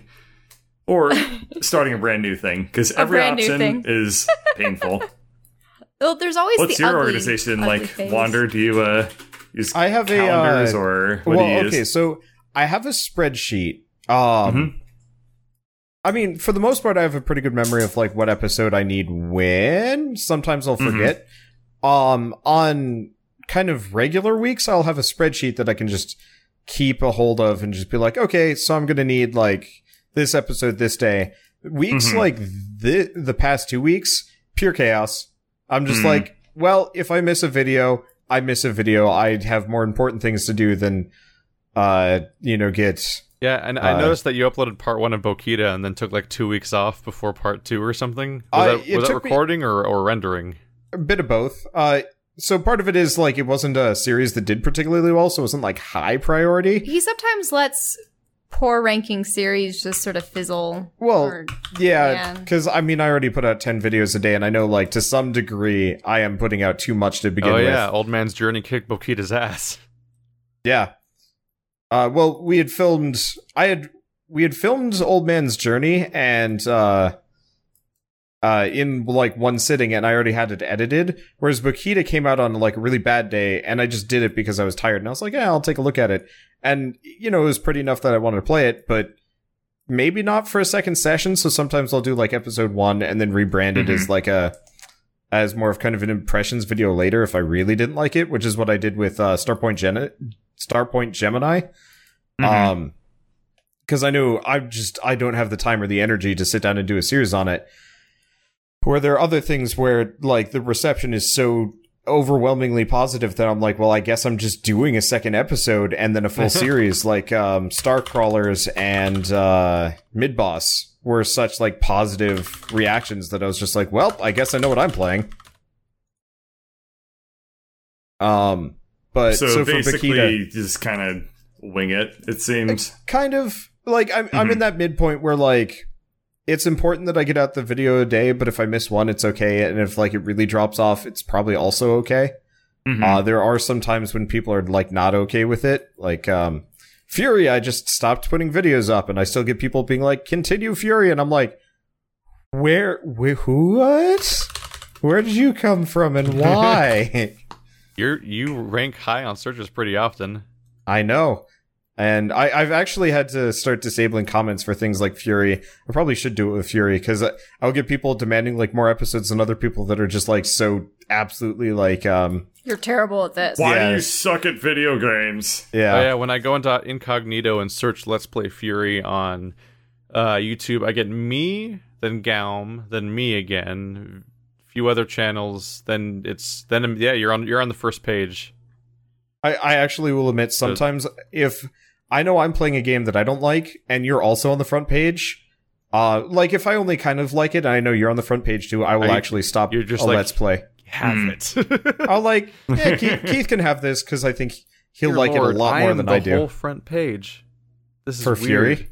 I think I might have all 10 episodes of my series on the front page. Nice. 2, 3. Has there ever... Oh, I suppose we've talked about, like, series that have defined you. At least in the online sense. Potatoes and Scrap Mechanic. I freaking I'm only missing Chroma episodes 4 and Squad. 6 out of my entire 10-episode series on the front page. And Whenever anybody the asks first search me- result is my playlist. Whenever anybody asks me about like the series that defines me, I just say Chroma Squad. I'm not joking. That game's amazing. Does that really define you? I thought it'd really I be don't know. Scrap Mechanic. I mean, probably, but I you wouldn't just mean you liked it? It, That's that different was such from what the topic well, was. No. It was like such a quintessential Let's Play for me that like, if anybody wants to see a series that is like me, I'd say Chroma Squad would be a very good example. Mine would probably be Legend of Grimrock 2. I suppose you which could just happened have while to you were do visiting. Yes. the incognito one method where you see where you rank compared to other people. I've stopped doing that. That is the depths of madness for me. Oh, If I do that, because it's chaos. It's like random number Yep. generous response where you don't Yeah, know what's you- causing it, and you You can't do anything basically about don't. it. Yeah. You have Yeah, no how idea do they what's do going to that? give you Because success. I noticed that there's So- relevance, and then I mean, if there's we number knew, of then we'd win at views, it. And then I mean, to some degree, we are actually doing fairly well at it. I don't know. But so when I had my consultation with the lady from YouTube, she kind of spelled it out. A lot of it has to do with watch time, actually. Like the main reason why they rank people is because people watched those episodes through to the end and then kept watching on YouTube. And so if people only stick around for like a couple Stickiness. minutes of yours, the only reason why like got a those view, videos rank yeah. well is because It they shows have how so great many binging, views. how much of how YouTube is binging now, because like sometimes the top results are just playlists. Oh yeah, Yep. right, because then people can Well, just they jump want to from get one to the next to the stickiness next. because they want to get people to stay on the website for as long as possible. Yeah, to get more ads. That's the entire reason why animations just died, was because they switched to this kind of thing. Yep. And to be fair, actually working out quite well for YouTube. They're yeah. making a little bit more money. Yeah, This is to say they're hemorrhaging less money. it's one of those things But- where it also incentivizes certain behavior types. Because like Fury is Yeah. in a regular series for me, in that every video was just a boss fight, and that was because I was intentionally giving myself time because the boss fights took often longer than the video to actually turn out to be to beat the boss, because a lot of them are actually relatively difficult, and I would figure out how to edit that afterwards. So some of these videos are like 14 minutes long, which is super irregular for my channel, but it's one of the most successful playthroughs on my channel. So it's like that kind of stuff incentivizes people to change how they run their channels when they see those kinds of trends, and some people do and some people don't, and that defines how you approach all of YouTube, I suppose. Yeah. Now, is that why they initially had things where, videos could only be 15 minutes, or people lose interest after 10, or... Well, people do lose interest after 10. That's always been true. 10 minutes fits into the breaks that people have in their normal daily lives. Yeah. Right. 15, 10, yeah. People have lunch breaks or recess at school and so on and so forth, or they have bus rides and stuff like that. Pomodoro, yeah. Yep. They're just looking for distractions for a brief little bit, and that affects the analytics of every single video out there. Yep. And, I mean, it's totally fair. I'm not going to demand people only watch the video when they have time for it. That's ridiculous. Yeah. I actually recently, I mean, you guys know this, but we changed D&D around, so now it's one session turns into 2 episodes, and some people were like, I don't like this, and then a lot of other people will be like, thank you. Yeah. And so it's like, we're taking like the 3-hour recording and cutting it into like an hour and 15, an hour and 20 per video and stuff like that. It also makes it a lot easier to like render. It's going to make some people happy and some people unhappy. Oh yeah, I'm sure it cuts down your render time by a lot. One other person said they liked it because they like, even though it's the same amount of content, the idea of getting 2 episodes instead of 1 is like really nice. It's the little things that get you going, I guess. I suppose that's one of those, like, the quantity gives like perceived value. They get in the a way. time Greg. They get twice as much Greg on a single day. Yeah, I suppose, was it different days? When you guys had to watch a television series as, like, say, a kid growing up, I mean, it was just, there was always that rush for, the Saturday morning cartoons. It was only once a Saturday week morning cartoons kind of thing. Great. I find they were great. I miss them. I find that when Still around, they just suck. a show is on multiple days of a week, sometimes you just miss an episode and that's it. It's like, oh no, I'm an episode or 2 off. It's not just that they... I mean, if that's happening, it's reruns anyway. Yeah. Oh, no true. No show has ever had like daily videos for its entire season. It's not that they suck. It's that it's literally the same stuff, like from when we were a kid. It's still like Yu-Gi-Oh and Pokemon. But now their hair is more spikier. I would like to see what the new like Fox Kids lineup they don't is. have much. It's Yu-Gi-Oh and Pokemon. Yeah. Those have transcended time. And a reboot of Ben 10. Yep. Probably. Again. And like really cheap like 3D cartoons, yeah. Brought to you by Zac Efron or something. Like he's producing them, or my what? references for young people are outdated because they're old now. Yeah, really. Those kids, they're like they're bop it. Fidget spinners. I also noticed that there's a number of these series that have become mini episodes on, say, like websites and whatnot. Like people actually have to visit websites in order to acquire. Yeah, well, there's really frustrating. Well, I hate that. It is frustrating, but it's interesting watching TV try and like modernize. They do a bad job. Yeah, they do a bad job. Like I was going to mention this. I'm really happy that Netflix has been such a changing force, I guess. I'm glad that Netflix chose never to ask me to download the app so I can follow along with the app on the show. I'm like, fuck off. Keep up with all the latest Walking Dead craze with the Walking Dead app. You'll never fully understand Walking Dead unless you download a special app that tells you nothing. What did they used to call it? DVR or something, where people couldn't be home for an episode, and then they go, okay, I will tell my device to record this episode so that I can watch it later. Digital video recorder, I think. And now you can just go back and access it through. I mean, I think more people. I think tons of people still use DVRs. Really? Nowadays, if you even have cable, which I don't know anyone who does, so I have to do research by like finding older people that still have it somewhere. But like, their cable box usually is a DVR nowadays. Like you just tell it what you want to record, and it'll auto record your show. Like when I still lived with at my dad's house, I would just be like, oh yeah, just record Walking Dead, and it would just find Walking Dead and record it on its own. Yeah, Carl's aunt and uncle actually had one at their place when we were visiting for the holidays. And it was interesting seeing how it somehow had a library of episodes that had aired that day or previous days. And I don't know if it was necessarily anything that they specifically told it to record, or if the channel itself had just kept a directory of what had aired that day and what you could view at any time at your leisure. I mean, I suppose if you're paying for the service, it would make sense, but it's like, I mean, people really do want to watch things at their own convenience now rather than, scheduled times. It was weird watching how certain dynamics would come out, because they had the DVR functionality, but they also had on-demand functionality, and the two would butt heads a lot.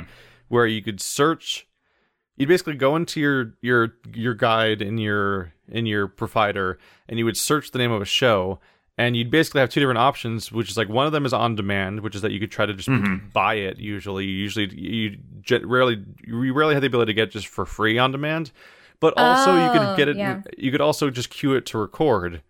So instead of being like, I'm going to watch it right now on demand, you could be like, oh, I'll just queue it to record, and the exact same show will happen at me, but later. Basically, it was like it was like the equivalent of having like the ability to watch something right now on Netflix, or get. Well, do you want to pay $10 to go to a movie theater? Or do you want to wait for it to come out on DVD and rent it? But somehow get for free, because they would just come in the mail. Because that's what DVR feels like. It just shows up on your thing like, oh, it's here now. I didn't pay this. I mean, you technically paid for it because you paid for cable, even though they show you ads, because this whole thing is a nightmare. But it was really weird to have two options that are basically like, it was just came down to impulse. Like, do you want to pay for the demand version now, or just DVR it, and the same thing will happen, and it will just arrive in your DVR's inbox basically like later today or tomorrow or something when it airs again. And how does that work with like pre-orders for, say, video games, especially when you're gambling on a product that you don't know will be video games good in the end? I don't know what's the relationship in the conversation. How do we get the relationship of like getting things early access or before release, and then waiting for like it to come out later when the reviews have come through and the price has drastically dropped, potentially, depending on how well it did. What's the question? Just if that like mentality also cues into that, being the first, getting it now before later. Like people want to be in the zeitgeist, I guess. I don't know. I mean, I don't know what the question is. Sorry. You didn't explain it very well, Shell. But we're also terrible to like speak about with this because we have to be first. So it's you have to. Yeah. We're like we don't know. I mean, I'll be vocal on a regular basis about not supporting pre-order culture because it doesn't make sense anymore. Pre-order culture was a thing you did when there was physical goods that were going to arrive at a specific store, and only so many would be there, and they would run out. Yeah, right. Video games don't do that anymore. First of all, you can buy them all online nowadays, and it's no big deal. Like almost every game can be purchased digitally in infinite quantities, so there's no such thing as scarcity anymore. But at the same time, the actual hardware of discs is so easily produced that they don't really run out of hot new games on release ever anymore. I noticed that I still have friends, congratulating themselves. Oh, I was finally able to get my hands on a Switch. And I'm like, wait, how many months has it been? Oh, yeah, like that's the one they rare just had to exception. wrap up production. Like a hardware launch, that's a thing to pre-order because hardware actually has to be made, and it's expensive to create. And not only is it a matter of like how long and expensive it is to make, but also like the companies will intentionally cap how much they make and then release it, and then gauge how it's sold to figure out how much more to make. Because if they don't do that, they have a lot of surplus. Like people give Nintendo shit a lot for this, for hardware shortages, and I don't know if it's entirely deserved because Nintendo is weird because they're like they're like the only video game company that actually usually operates at a profit. Mm-hmm. Yeah, like Sony and Microsoft are mega corporations, and they do this weird multi-arm thing where like it's part of our Microsoft ecosystem. So like they don't care if the Xbox One doesn't make money for 5 years. They make their money on accessories and video game licensing. So they sell every console at a loss, and they lose tons of money in their entire department. But like they just hope their whole company just works out eventually. They're all just convoluted things. But Nintendo is just video games basically, and they operate at a profit because they're generally doing this whole thing smartly. And because that's their whole business and everything, it's they're doing the right thing generally with their shortages and stuff like that, so they can do it wave by wave and make sure it works out. Because if you don't do that, you end up like that company, THQ. Yeah, THQ created a physical goods device. They made the U-Draw tablet for the Wii, and it sold super well among that specific casual audience that loves controller gimmicks, which is what the Wii was. Then they ported it in massive scale to the Xbox 360 and PS3. Never sold practically any of them. It occupied every shelf like the fucking Tony Hawk Ride controller does. And the entire company went under. A company that's known for so many franchises died because of a peripheral game you never heard of called U-Draw that had Pictionary on it. Yep. And that's before you know it, they're auctioning off Saints Row and they're auctioning off Darksiders and Red Faction because their entire company's dead. Yeah. Well, yeah, because somebody else owns it. Darksiders 3. It's like all those companies are owned by different people now because THQ went under. It's so interesting hearing about like THQ Nordic as a thing. I'm just like, wait. So, like, a company willingly named themselves after THQ? The failed company. Yeah, I mean, it's a good idea. Yeah. Nordic was known as this, as... They were previously Nordic Games GmbH? Yeah. Well, GmbH is a German... It's basically limited in America. You can think about it that way. Yeah, so they were straight up a company that was just called Nordic Games.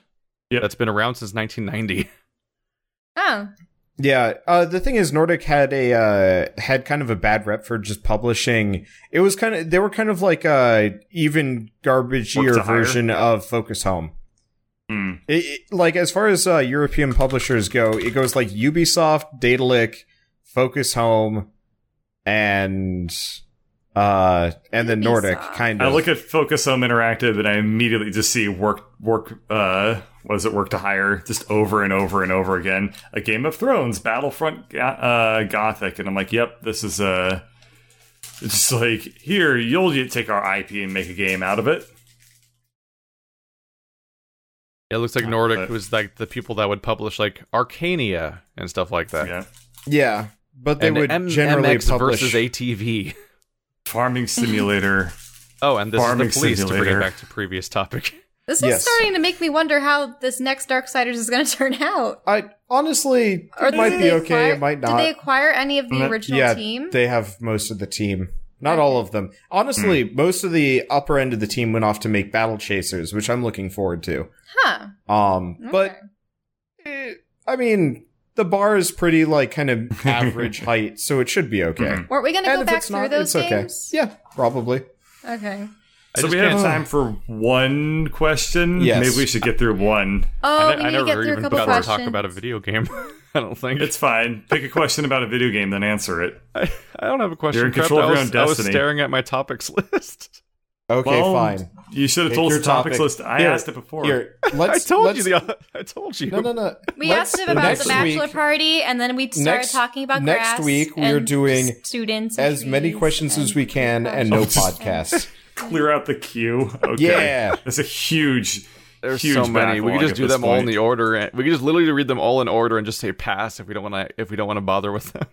That's fine. We'll do that next week. Okay. There's a lot of next week. Keith, talk about your feelings or whatever the hell it was you wanted to do. I just wanted to give an update. That's a good way to introduce someone to a topic, right? Is condescend at them just as hard as you can. For the last 90 minutes, I've been trying to break in to give an update on the Neo situation. Like all the way back when he was talking about his roguelike. Yeah. Because I was talking about a repetitive game, and I'm like, I literally can't ever...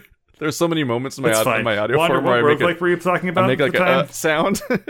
Either mid-boss or I was going to talk let's about talk Dead about Cells. mid-boss a little You're bit. streaming your... No, okay, go. Keith, you have the floor. So to recap what happened before, like, Nioh is a very Souls-like-ish game made by the Ninja Gaiden developers, and back in the day, me and a long time ago at this point, Andrew Wander and I played it in the beta in co-op, and it was like a really intuitive thing because you would just join each other in a lobby in matchmaking and be like, let's play that mission next, and you would just play the missions in the game, and it was really straightforward.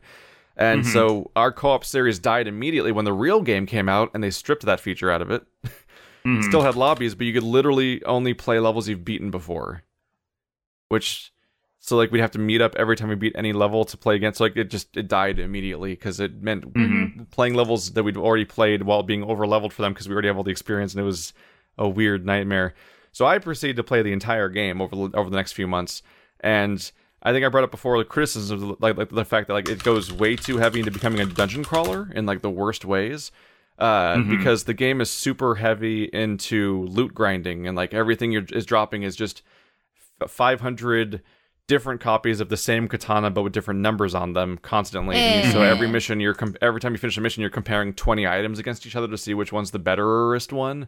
And so almost immediately I just stopped caring. I'm like, this one has the highest attack value, I'm going with that one, because all the nuance of how it has a 1% chance of respawning my ninjutsu or something like doesn't matter, because I'll get a new one next mission too, and I'll be able to replace it already. Diablo.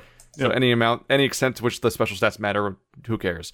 But my biggest gripes with the game were that it has like shitty blobby level design where like there's like 3 levels that are like real proper Souls-like non-linear, open up all these doors from behind and shortcuts and all this stuff going on like you'd expect from like a Metroidvania type thing.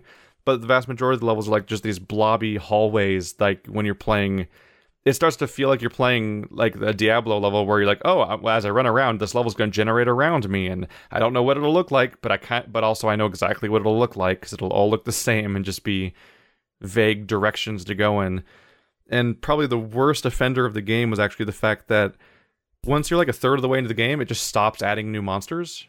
Yeah. It's So you not just even a fight the third. same- It's like super early on. You just start fighting the same monsters for the entire duration of the game, like forever. And it's like, what? Like, this game's so long and so padded, and every side mission has you playing the level you just played, but backwards, where you spawn into the boss chamber and then play back to the place where you spawned in the original story mission. So you're just playing the same levels in reverse as new content with massive air quotes, while fighting the same monsters slightly remixed in different positions again and stuff like that. Like, it gets super mindlessly repetitive.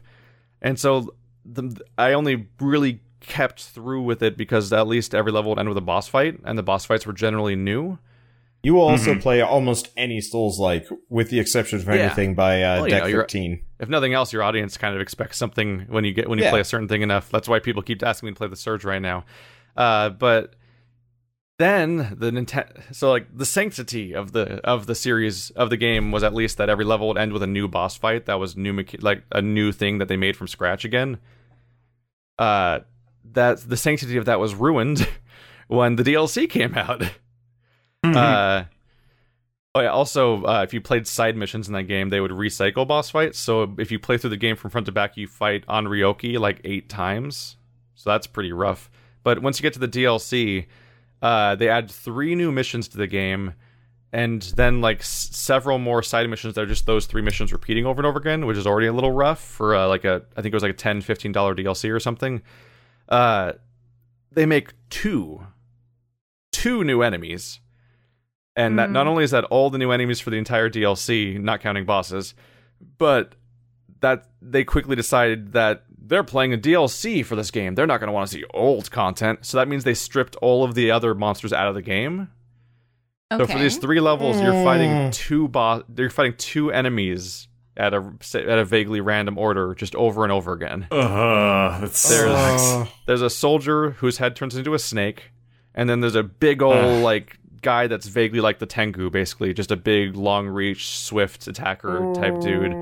And those are like the 2 enemies of the DLC, aside from very rarely every now and then a level will have an ice variant of an existing enemy, like an ice cyclops, and that's it.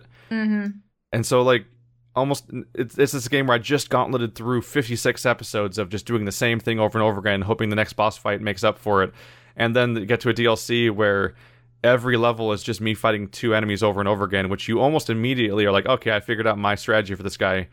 Oh, it's more of him, huh? Okay, I'll just keep doing this for 4 more hours. But then they broke the deal that we had. We had a deal. These levels would end with boss fights that would make up for the part where I had to put up with all the other games' bullshit, like the cool tiger boss fight or Nue or other things like that. Like there's cool shit in the main game for boss fights. This DLC has one cool boss fight basically. There's one guy who's a centipede man, and that his arm, from like arm to arm, is a centipede basically, and the rest of him is a samurai man. So he's doing these weird like. He'll switch between doing like samurai style like attack swings and then doing ridiculous like rolls and like at midair like weird swings of his super long centipede arms and crap. Like he has a custom moveset like you'd expect from a boss fight. But then there are 3 more boss fights, one of which is some lackey that I've forgotten the name of already, one of which is kind of a big deal for this kind of fiction. It's Date Masamune, like the guy with the fucking crescent samurai helm that they always like to mythify in all of these video games that go through the era, like Samurai Warriors and whatnot. And then some girl named Maria, that's this game's obligatory. The West is actually corrupting Japan, which is how the main game ended too. It's she's a Spanish girl. The main in the main campaign, you're going through Japan, but you're from Ireland and you're defending Japan from a guy that. Some evil white guy you find in London. So it's like both the hero and the villain are white, but you're going through Japan for it, and it's like slightly troubling in some ways, but I'm not really bothered by it. It's just I'm just mostly just laugh at the idea that like it's like it's literally like the problem and the solution are both foreign to the country that the game takes place in, and weirdly, and it mostly became funny because the DLC did it again. Because now the villain's someone from Spain. I'm like, why? Why can't Masamune just have agency and just be up to no good for something? Why do they have to be manipulated by some woman from Spain? But the issue here is the 3 boss fights that are humans after Mr. Centipede Man. They're like fighting phantoms in Dark Souls. It's like unforgivable, basically, how little actual content goes into it. Like it's like fighting a copy of yourself that happens to be wielding that specific weapon and has that specific living weapon super attack and stuff like that. Like it's the corners are cut so hard that you're like the whole level is all 3 levels are in snow. You fight 2 enemies over and over again, and then when you get to the end of each level, you fight an enemy that's basically like if you got invaded by an NPC in Dark Souls. It's just a copy of your character with its own gear that fights you. And has like a living weapon mode, which is what you have also, is just a thing where you activate your elemental weapon and go haywire for a bit. So like their only special variant is that those enemies have a living weapon you don't have, so they have moves you don't quite have yet, and that's it. And like that's the climactic bosses of this DLC are like the equivalent of like if you fought like Siegmeyer or something. And that's like It's going so downhill. It's so rough to see. Because we keep playing different types of Souls-likes over time. And you always hear me praise the Dark Souls games for how much it's always new content. Like, even when we played Dark Souls 3, you can't really say that they recycle content. You can only say they recycle ideas. Because, like, we talked about how it feels like a remix of the previous, like, several games, and that's true. But they don't use the previous games in the game. Like, they don't actually literally use that. They make new content, and it's that's why those games always feel super well paced, because you're playing new bosses and new enemies, and the enemies will be used exactly as much as they need to be, and then they'll move on, and they won't outwear their welcome and crap like that. You won't fight 100 of the same dude. But Neo turns out to learn almost no lessons from Dark Souls, despite how much it just lifts mechanics.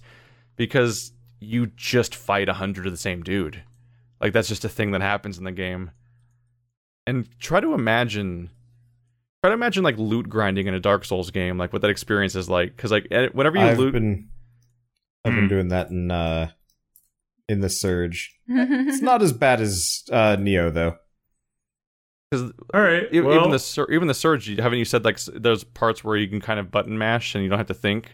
Oh yeah, it is super like brainless, and also you don't have to grind RNG wise. It's mostly just like I need to cut off 8 more arms to finish off this set.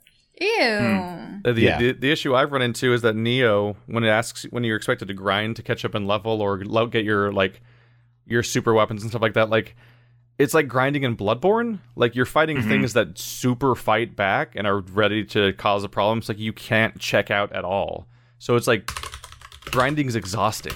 Because it's not like Dark Souls or it's not like Diablo where you're like, I'm grinding, I'm clicking on them, I'm just gonna clear this level a few times, like as you just click your way through it. Like, grinding in a game that's actually demanding, like a Ninja Gaiden game, it just becomes exhausting. But not fun. Like, you're engaged in that you have to keep paying attention the whole time, but you're just doing the same thing over and over again in the same level, repeating to grind. So you're just being engaged while nothing interesting happens, which means you're just like tired. Like, it's just a game that makes you tired because it asks too much attention for how little it's willing to give you. It's rough. I'm baffled by how many, like, this game got 10s from people. It's really interesting watching how high the praise for this game was. People just wanted it to be good, I guess. Yeah, I guess so. And then there's all because it sounds amazing. It's a samurai Souls-like from the Ninja Gaiden developers, and it's got pretty cutscenes and like flashy gameplay, and it's responsive. The gameplay is the basic gameplay is good, but it doesn't have content. And I always wonder if the people that played it didn't beat it when they reviewed it, and they just reviewed like the early impression of it. Like, when you hear about how like Sega would make Total War games that are way better at the beginning than at the end, because and then people play the beginning and think and give it a good review. Or like that happened with SimCity. Polygon gave SimCity 2013 a very high score. Then they played further into the game, were like, oh my god, this is a piece of shit. And they like they updated their score like 4 times, lowering it more and more as they played further into the game. And that's hilarious. I would say kind of unprofessional to be publishing your review of a game you didn't really play that much of, but whatever. But like, I get that feeling sometimes from Neo, because I'm like, how is there? There's two. It was so positive. So that's kind of like what receiving a defective product in the mail and being like, wow, this toaster is awesome, and you only had it for a day, and then like then it burns your apartment down, and you're like, ah. That actually happened with Rime this past week, which is this like beautiful kind of journey-like game.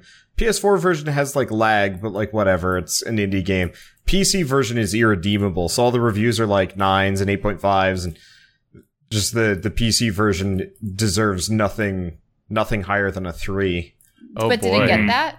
Yeah. Well, the Steam reviews are atrocious for it, but the actual like reviews, since they all got PS4 copies, they're like, this is a wonderful game, and it's like really artsy. Yeah. I think if you check Metacritic, it's definitely lower on PC. Oh yeah, I loved using Metacritic back in the day because they actually would rate it by system. And I remember when I was younger, I thought that games were indistinguishable one system to another. But no. Back when they were releasing, what was it? I remember I sadly picked up Star Wars Unleashed, The Force Unleashed. For the Wii. I picked it up for the Wii because... ports to the Wii were particularly horrible. It was a completely different game. Like, the PlayStation and the Xbox ones looked very similar, with only minor graphical differences, I think. But they actually had to create, like, a separate game. Well, they have to scale it down because the Wii was so underpowered compared to other consoles at the time. But the consolation was you got a separate PvP Saber Duels game mode in the Wii that the other games didn't have. Weirdly enough, that's cool. I think right now might be the peak out of all of history of games of port similarity. Yeah, because the more you go back, well, I think that consoles just use PC hardware at this point. The more you go back, the more disparate ports get, and how bizarre things get, and to the point where if you go far enough back, ports of games were just new games. They were different. They were games. just different games, like Aladdin. It would just be called the same thing on like 4 consoles, and it would not at all be the same game on each console with different levels and different sprites and everything. Like Pac-Man ports are fascinating to look at. You want to see something really weird? Look at the game Star Wars Jedi Power Battles, but look at it on PlayStation 1 and then on Dreamcast. Well, that used a lot of mocap, didn't it? No, or not mocap, but like motion controls. Right? No, Jedi Power Battles is just a top-down beat-em-up game. It's like Fighting Force. I'm thinking of something completely different then. Like Jedi Power Battles. Well, we're going PS1 over 2 hours at this point, Dreamcast so maybe I'm going to try and wrangle us Kibush. in again here. Yeah. Do we have a He's poop Kibush. story, or are we just gonna do a Poop hard story. Didn't countdown? we start with poop stories this time? No. Not exactly poop story, but Shell was having like digestive systems issues the other day. Hey. And- You're just gonna volunteer so that I was about her, streaming huh? and she's like dancing in front of me with like notes written down, being like, "I have to poop," and I'm like, "Why are you telling me this?" Well, did she? Presumably. Several Okay. times. Let's just start okay. with a happy ending. Running on a Well, good note. I mean, she pooped. That's happy. Hey. Not pooping. That's the unhappy part. Poop. So is that why your neighbors are moving out, or No, No one's they're moving out. well. The lady with the pug, I haven't seen her again, so I wouldn't be surprised. Wait, there was a lady with a pug? Wasn't it a pug or was it a bull? I don't know. There were people with dogs that were Well, they were the ones pooping on the lawn, and they may have been evicted because Yeah. our apartment complex is like, yeah, if anyone catches you letting your dog defecate on our lawns, they didn't use that language, obviously. we're done We're giving going- strikes for this. You're just out. All Really? right. Because I thought they were going to give people fines and then No. no more evict talking? them. No more. We're Yeah, done. no more. We're done for the day. We're done. Okay. Podcast over. No Thanks for watching, escape. everybody. No. Send questions. Watch it on SoundCloud. Watch it on iTunes. It's on apparently. iTunes. There's links in places. Yeah. I can't just say the iTunes link. It doesn't work that way. It's awful. itunes.com/IJKP17 capital P colon 886. The fuck is happening? What have we I don't know. become? Oh no. Yes. He's already playing. Are we even what gonna was make it to 30 episodes, or Astoria? are we just gonna be like puddles? Hey,